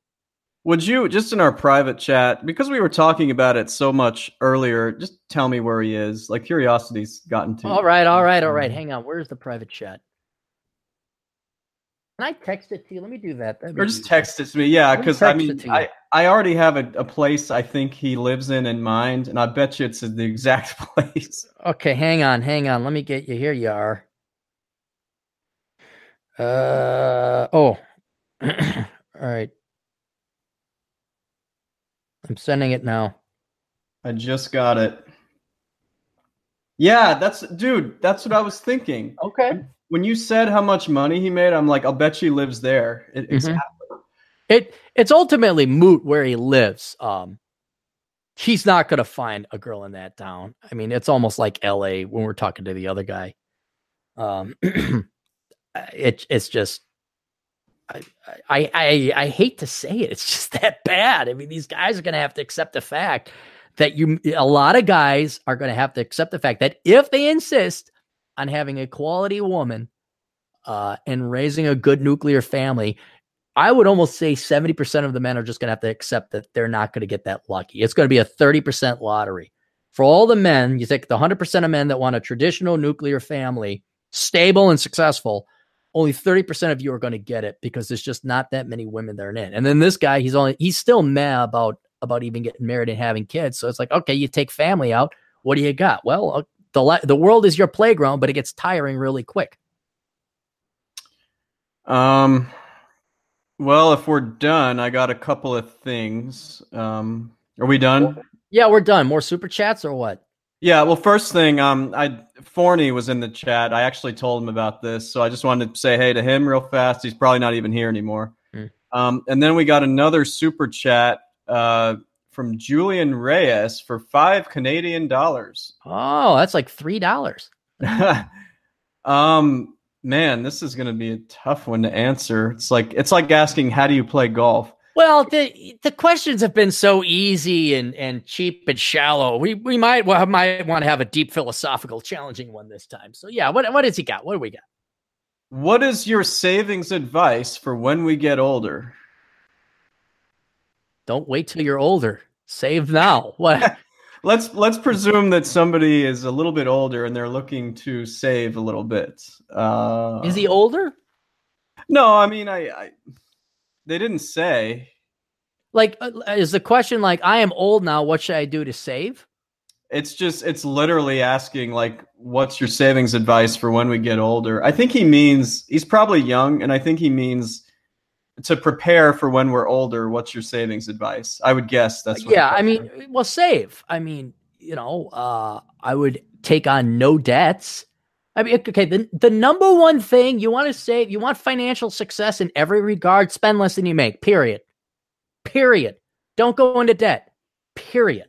Maybe get a mortgage, maybe borrow a little bit for a STEM degree or something like that. But otherwise, the biggest mistake I see men making is they get car loans because you're stupid and you think that chicks are going to dig you because you got a brand new Buick LeSabre. Because you went to a car dealership and you bought a car. Like, you don't go to car dealerships. You go to Craigslist or Car Soup and you get a piece of shit car with low miles and you pay cash for it. All right. So that's one huge thing you can do. Paying off your debts as quickly as possible. That's another huge thing you can do. Not buying more house than you need. You know, I have rental property. I barely paid anything for lodging these past 20 years. That's another thing you can do. And then not buying expensive, stupid shit you don't need. I mean, it really, have drink at home, eat at home. It's not that hard. And then invest the money. Some people say, you can do an IRA, 401k, well-diversified portfolio, pay off your debts, pay them off early. You follow that instruction early on in life, time will do the rest for you. I cannot emphasize that enough, the power of compounding. Either your investment's growing or you make extra principal payments early on in the mortgage. It really accelerates the amortization of that mortgage. So by the time you're 65, the issue isn't how much do I save, it's how much do I spend because you have enough, which is the opposite of what baby boomers do because, the book hasn't come in yet. Poor Richard's Retirement. I should have gotten that in the mail yet. You don't want to be like the baby boomer generation where 70% of them don't have enough money saved up for retirement. And they're still like, I need to save more money. Oh, I didn't know that I'd be retired. There's age discrimination. They won't hire old people like, oh, fuck you, Grandma. You don't want to be in that position. But if you're in that position, like I had a video called Sometimes You're Just Plain Fucked. And it wasn't an old baby boomer that didn't save up enough for money. I think it was someone that had 2 kids out of wedlock and a worthless degree. I'm like, what do you want me to do about it? You're fucked. You are fucked. So, I mean, it's academic. If you want to appropriately and adequately save for when you're old, start when you're young. Don't get old and not have savings. Because this is not the movies where, and then magically X happens and everybody's happy and they got bailed out by a billionaire. No, it doesn't happen. There are going to be a lot of old baby boomers who are going to work till they're dead at jobs they hate and probably will die with debts. Probably will die with private debts. Miserable.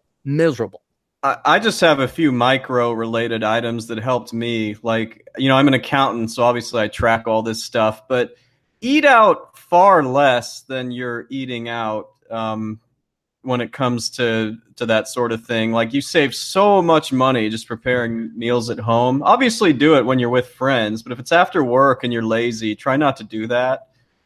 And kind of the same with booze. Like, I know some people, that's where their main socialization comes from, is just going to a bar after work every night. And some of my clients do that. And I'm like, dude, you got to find a way not to do this so much. Yeah. Also, $30 later, it's like, hey, that's a day. $30 a day.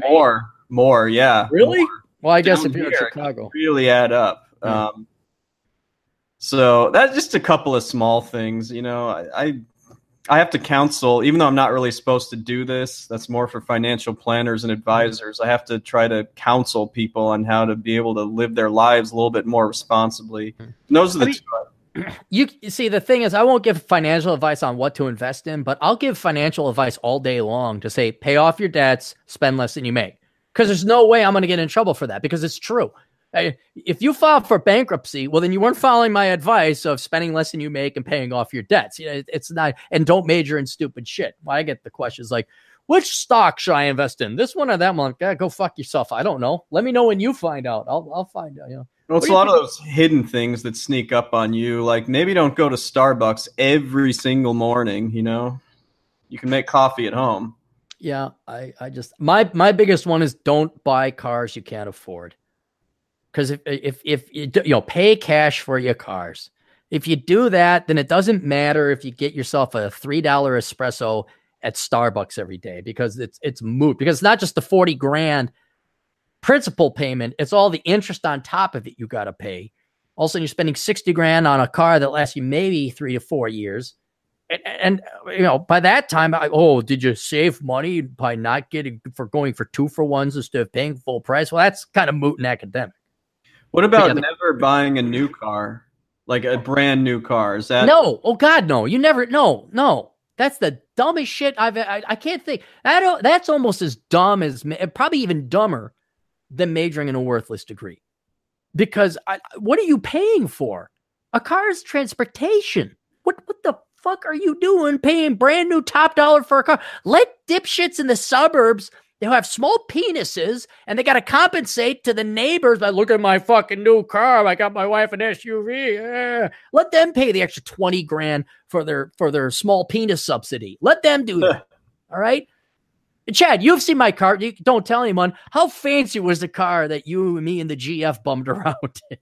I mean, well, I was in awe just because I don't get into a lot of cars here in the city. Oh, that's right. Yeah. It's not something that you would find at even a CarMax, I don't think. Well, thanks. Thank you very much. And then when I came and visited you, what did I drive? I just remember the really cool license plate, which I won't say what it said, but no, in the truck. The first time I came out, remember I was on my truck? Oh, the very first time. Yeah, you had a really cool truck. Yeah. Ancient as hell. It's 15 years old now. It's wow. Just and I think I paid $4,600 for it 4 or 5 years ago. That's a good truck. It is a good truck. It's hauled a lot of wood. It's a really good truck, and I have enough faith in it that it'll make it to Vegas and back again. So I'll be driving that out to Vegas one more time. I may leave it there, so I have a vehicle that I can drive around in, but we'll see. All right. Any other super chat money? We got 2 more. Let's do that. We'll call it an evening. And unless you guys really wanted super chats, throw the money in there. Otherwise, tomorrow, me and John Steele will be on. So this one is a very warm one. This is an uplifting one. Noah Acosta says, Cappy, thanks for giving me motivation to lose 57 pounds. Holy shit. From 240 to 183 at 6'1", and I'm 21. I'm now working on the 6-pack and benching my own weight. Damn! Good, Email me a before and after pic. That'd be really awesome. That'd be cool to hear. Yeah, Noah, if you're still here, yeah, that'd be cool. You know what's funny? You know how like teachers and social workers and guidance counselors want to change lives? Yeah. Yeah. You know what's funny is we actually do that here, and they don't. And we actually change lives here. See, but they don't. They went to school to change lives, and they don't change lives. They change them for the worse, but we actually change them for the better. I didn't have to go to school for that. It's amazing what the truth will do. Exactly. All right. What's the other super chat?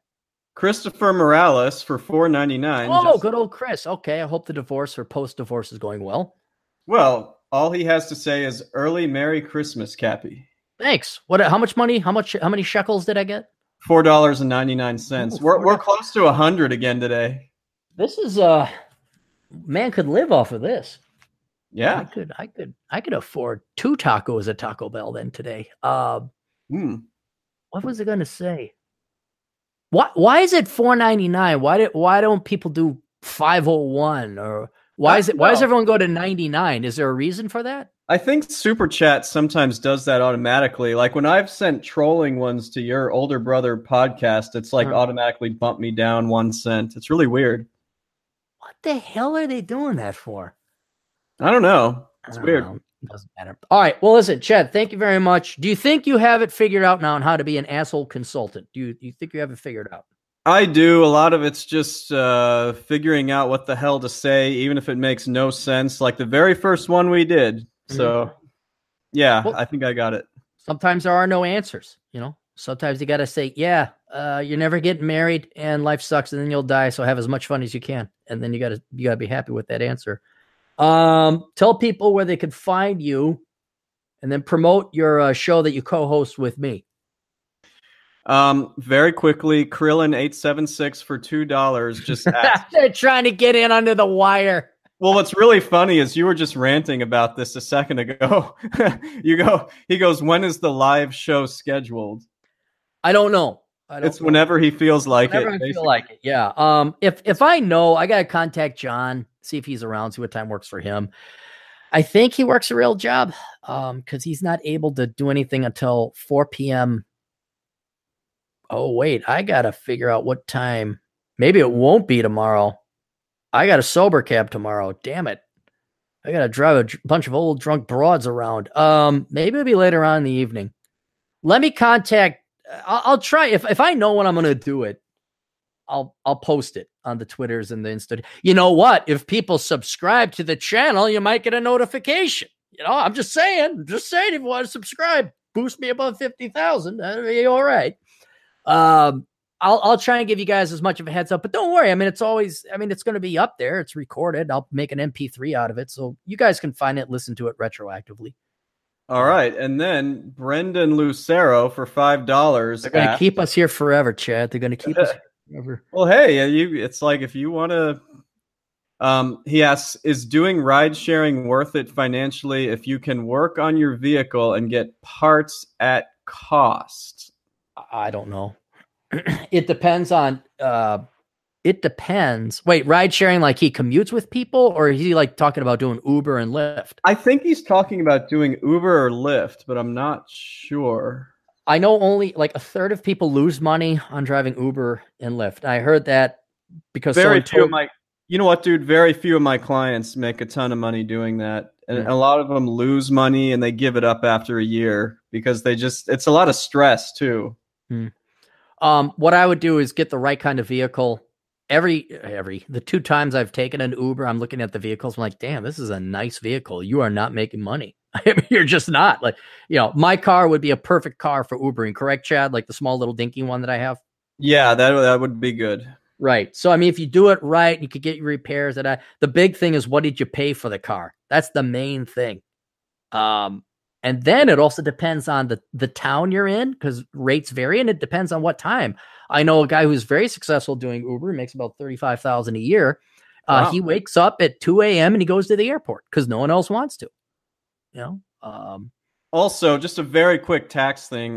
You only get to write off the amount of mileage you're actually using at Ubering. So, if you Uber 5,000 miles, but you actually drove 20,000 the whole year, only 25% of everything you bought theoretically is supposed to be deductible. Right. So, Rita Bradford for $2. Oh, the mother of the older brother podcast. Hi, Mom. She gave us $2 and said, "Hi guys, hope all is well." Thank you. That's so sweet. Yeah, see, she gives us little spending money, Chad. We get our allowance, so we could go buy candy at the gas station down the street.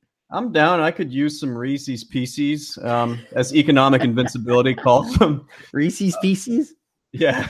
It's like Mano Poase. That's what Reese's Pieces. Oh, dude, you're never gonna get out of here because now we got another $5 super chat from. God's sake, guys! I gotta take a shit.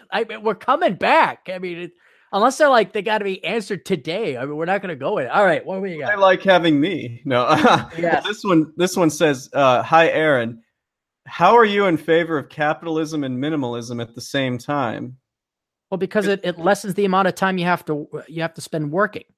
And yeah, you make a lot of money, but you don't spend a lot of money. So yeah, let me. This is a recurring question. People, it's not that they're accusing me of hypocrisy. I think they just want me to square the round hole or whatever. Let me tell you about my buddy. He is paid about $350 an hour. He is a very high level. He got into computer networking and computers way before the internet started. Like, we're talking DARPA. I mean, he's older. And this guy commands an egregious wage, not salary, but a wage, $350 an hour. Now, he's also a minimalist. He too drives a Kia. Or I used to drive a Kia. He drives a one now. He has just a humble house. He goes to Goodwill to buy his clothes. And you know what he does with his life? What's that? Whatever the fuck he wants. Because all he has to do, his house is paid off long ago. He's got a bunch of other properties paid off. He generates rental income. I think he's sitting on like a $2 million stock portfolio. Lord knows what the dividend payments, the recurring income on that is. He works like an hour or two a week, and then he's done. And then he goes and he has coffee, or he'll fly to Vietnam. He'll fly to Paris. He'll drive around. He has total freedom. And that's why I convey to people is it's like, look, you could be a minimalist and you can make $12 an hour, but then you got to work 40 hours a week to get that money. Or you could be a minimalist and you can work an hour per week for 1 week, or for 1 hour per week. And then you can do whatever the hell you want. You don't have to go to work no more. So it's really freedom. It's time. You know, I'm totally for capitalism in terms of making as much money per hour of your time as possible. And that's what I do. If it's not busy season, and I know Aaron's going to joke, I have like 5 of them, but if it's not a busy time of the year, I'm not going to work 40 hours a week. There's no point. Yeah. I mean, and Chad's busy season only, and I'm joking, Chad, I know your busy season only lasts from January to December. But you know, he has like a week off there somewhere that he can actually go and have fun. But yeah, that's the whole point is, you know, if you're going to go to college, make it so you make $100 an hour inevitably in the course of your life. So you only have to work 2 or 3 hours and you're free. You're freaking free. The answer to no one. It's brilliant. Is that all? Are we free to go now? I believe that's it. There's no more under the wire super chats. So I think we're free. Good. All right. Well, thank you, Chad, for answering all the questions. If this advertising does go through, you now know how to answer asshole consulting questions. And then I will let everybody know about tomorrow. Although I think I am sober cabbing tomorrow. So maybe it'll be late night or maybe even be Wednesday. And then for my clients, I will tell you where in this podcast your question came in. And then I think that's it. Where can people find you, Chad? Okay. I am at elkincpa.com, and I've got a couple of tax guides out. They're both being sold on Amazon right now. They are Elkins Tax Guide 2019, and then a separate one that specifically talks about the Tax Cuts and Jobs Act. So that's just a little sliver if you only want to read about all the changes with that. And that is it. Okay, and then any success in convincing your dad that you guys should put Mary Jo in a silver dollar bikini on the cover of those? This is why I was hoping that maybe that YouTube video would come to fruition, because then if he has a visual, like I couldn't get him to watch that one when I was home for Thanksgiving, the one she did for you only a month or so ago. You remember that? Right. Yeah, but how couldn't you get him to watch that? Why? I was like, hey, Dad, check this out. And it never kind of came about, but that could have convinced him. Oh, okay. Another super chat. Hang on. Is it impossible to send your dad the link to the video? I think I did, and he wouldn't click on it, or he forgot to click on it or something. All right. Well, maybe say, Dad, look at this one. I don't know. I mean, you guys aren't making it's not a New York Times bestseller. I mean, if anything, it would be a funny joke and something. I'm sure she probably would love to do it. If it was tasteful, she'd love to do it because she'd be on the cover of a book and she'd have a keepsake. 50 years from now, look how hot Grandma was. Then she married that CPA from Chicago. The one without a car. The one without a car. Erica Williams. Oh, okay. Yes, we know her. She got hustle. Well, she gave us $5 in a super chat, and she said the captain is live. Yeah, but the problem is, I think we're winding it down. Because I have to take a shit like you wouldn't believe. Yes, I'm being honest. I got a shower too. And then the GF is on her way, and then I do have to hit the gym at some time. So, all right, Chad, thanks for being on. Thank you very much for doing this for me. Thank you, everybody, sincerely, for the super chats. I very much appreciate it. Thank you for the questions. To my clients, I hope that it gave you some guidance and wisdom, or at least made your life a little bit easier. Although some of them are just kind of sad. It's like, I have cancer. Well, you got to die. And that's it. Tomorrow or the day after, me and John, we will be on the Older Brother channel. We will not be on the Asshole Consulting Aaron Clary channel. We'll be on the Older Brother channel. If you have not subscribed here already, please do so. And then go to the Older Brother channel and subscribe there as well. it does actually help with the algorithms and the statistics. And that's it. Chad, anything else? That's it. All right. We'll see you guys later. Chad? Toodles.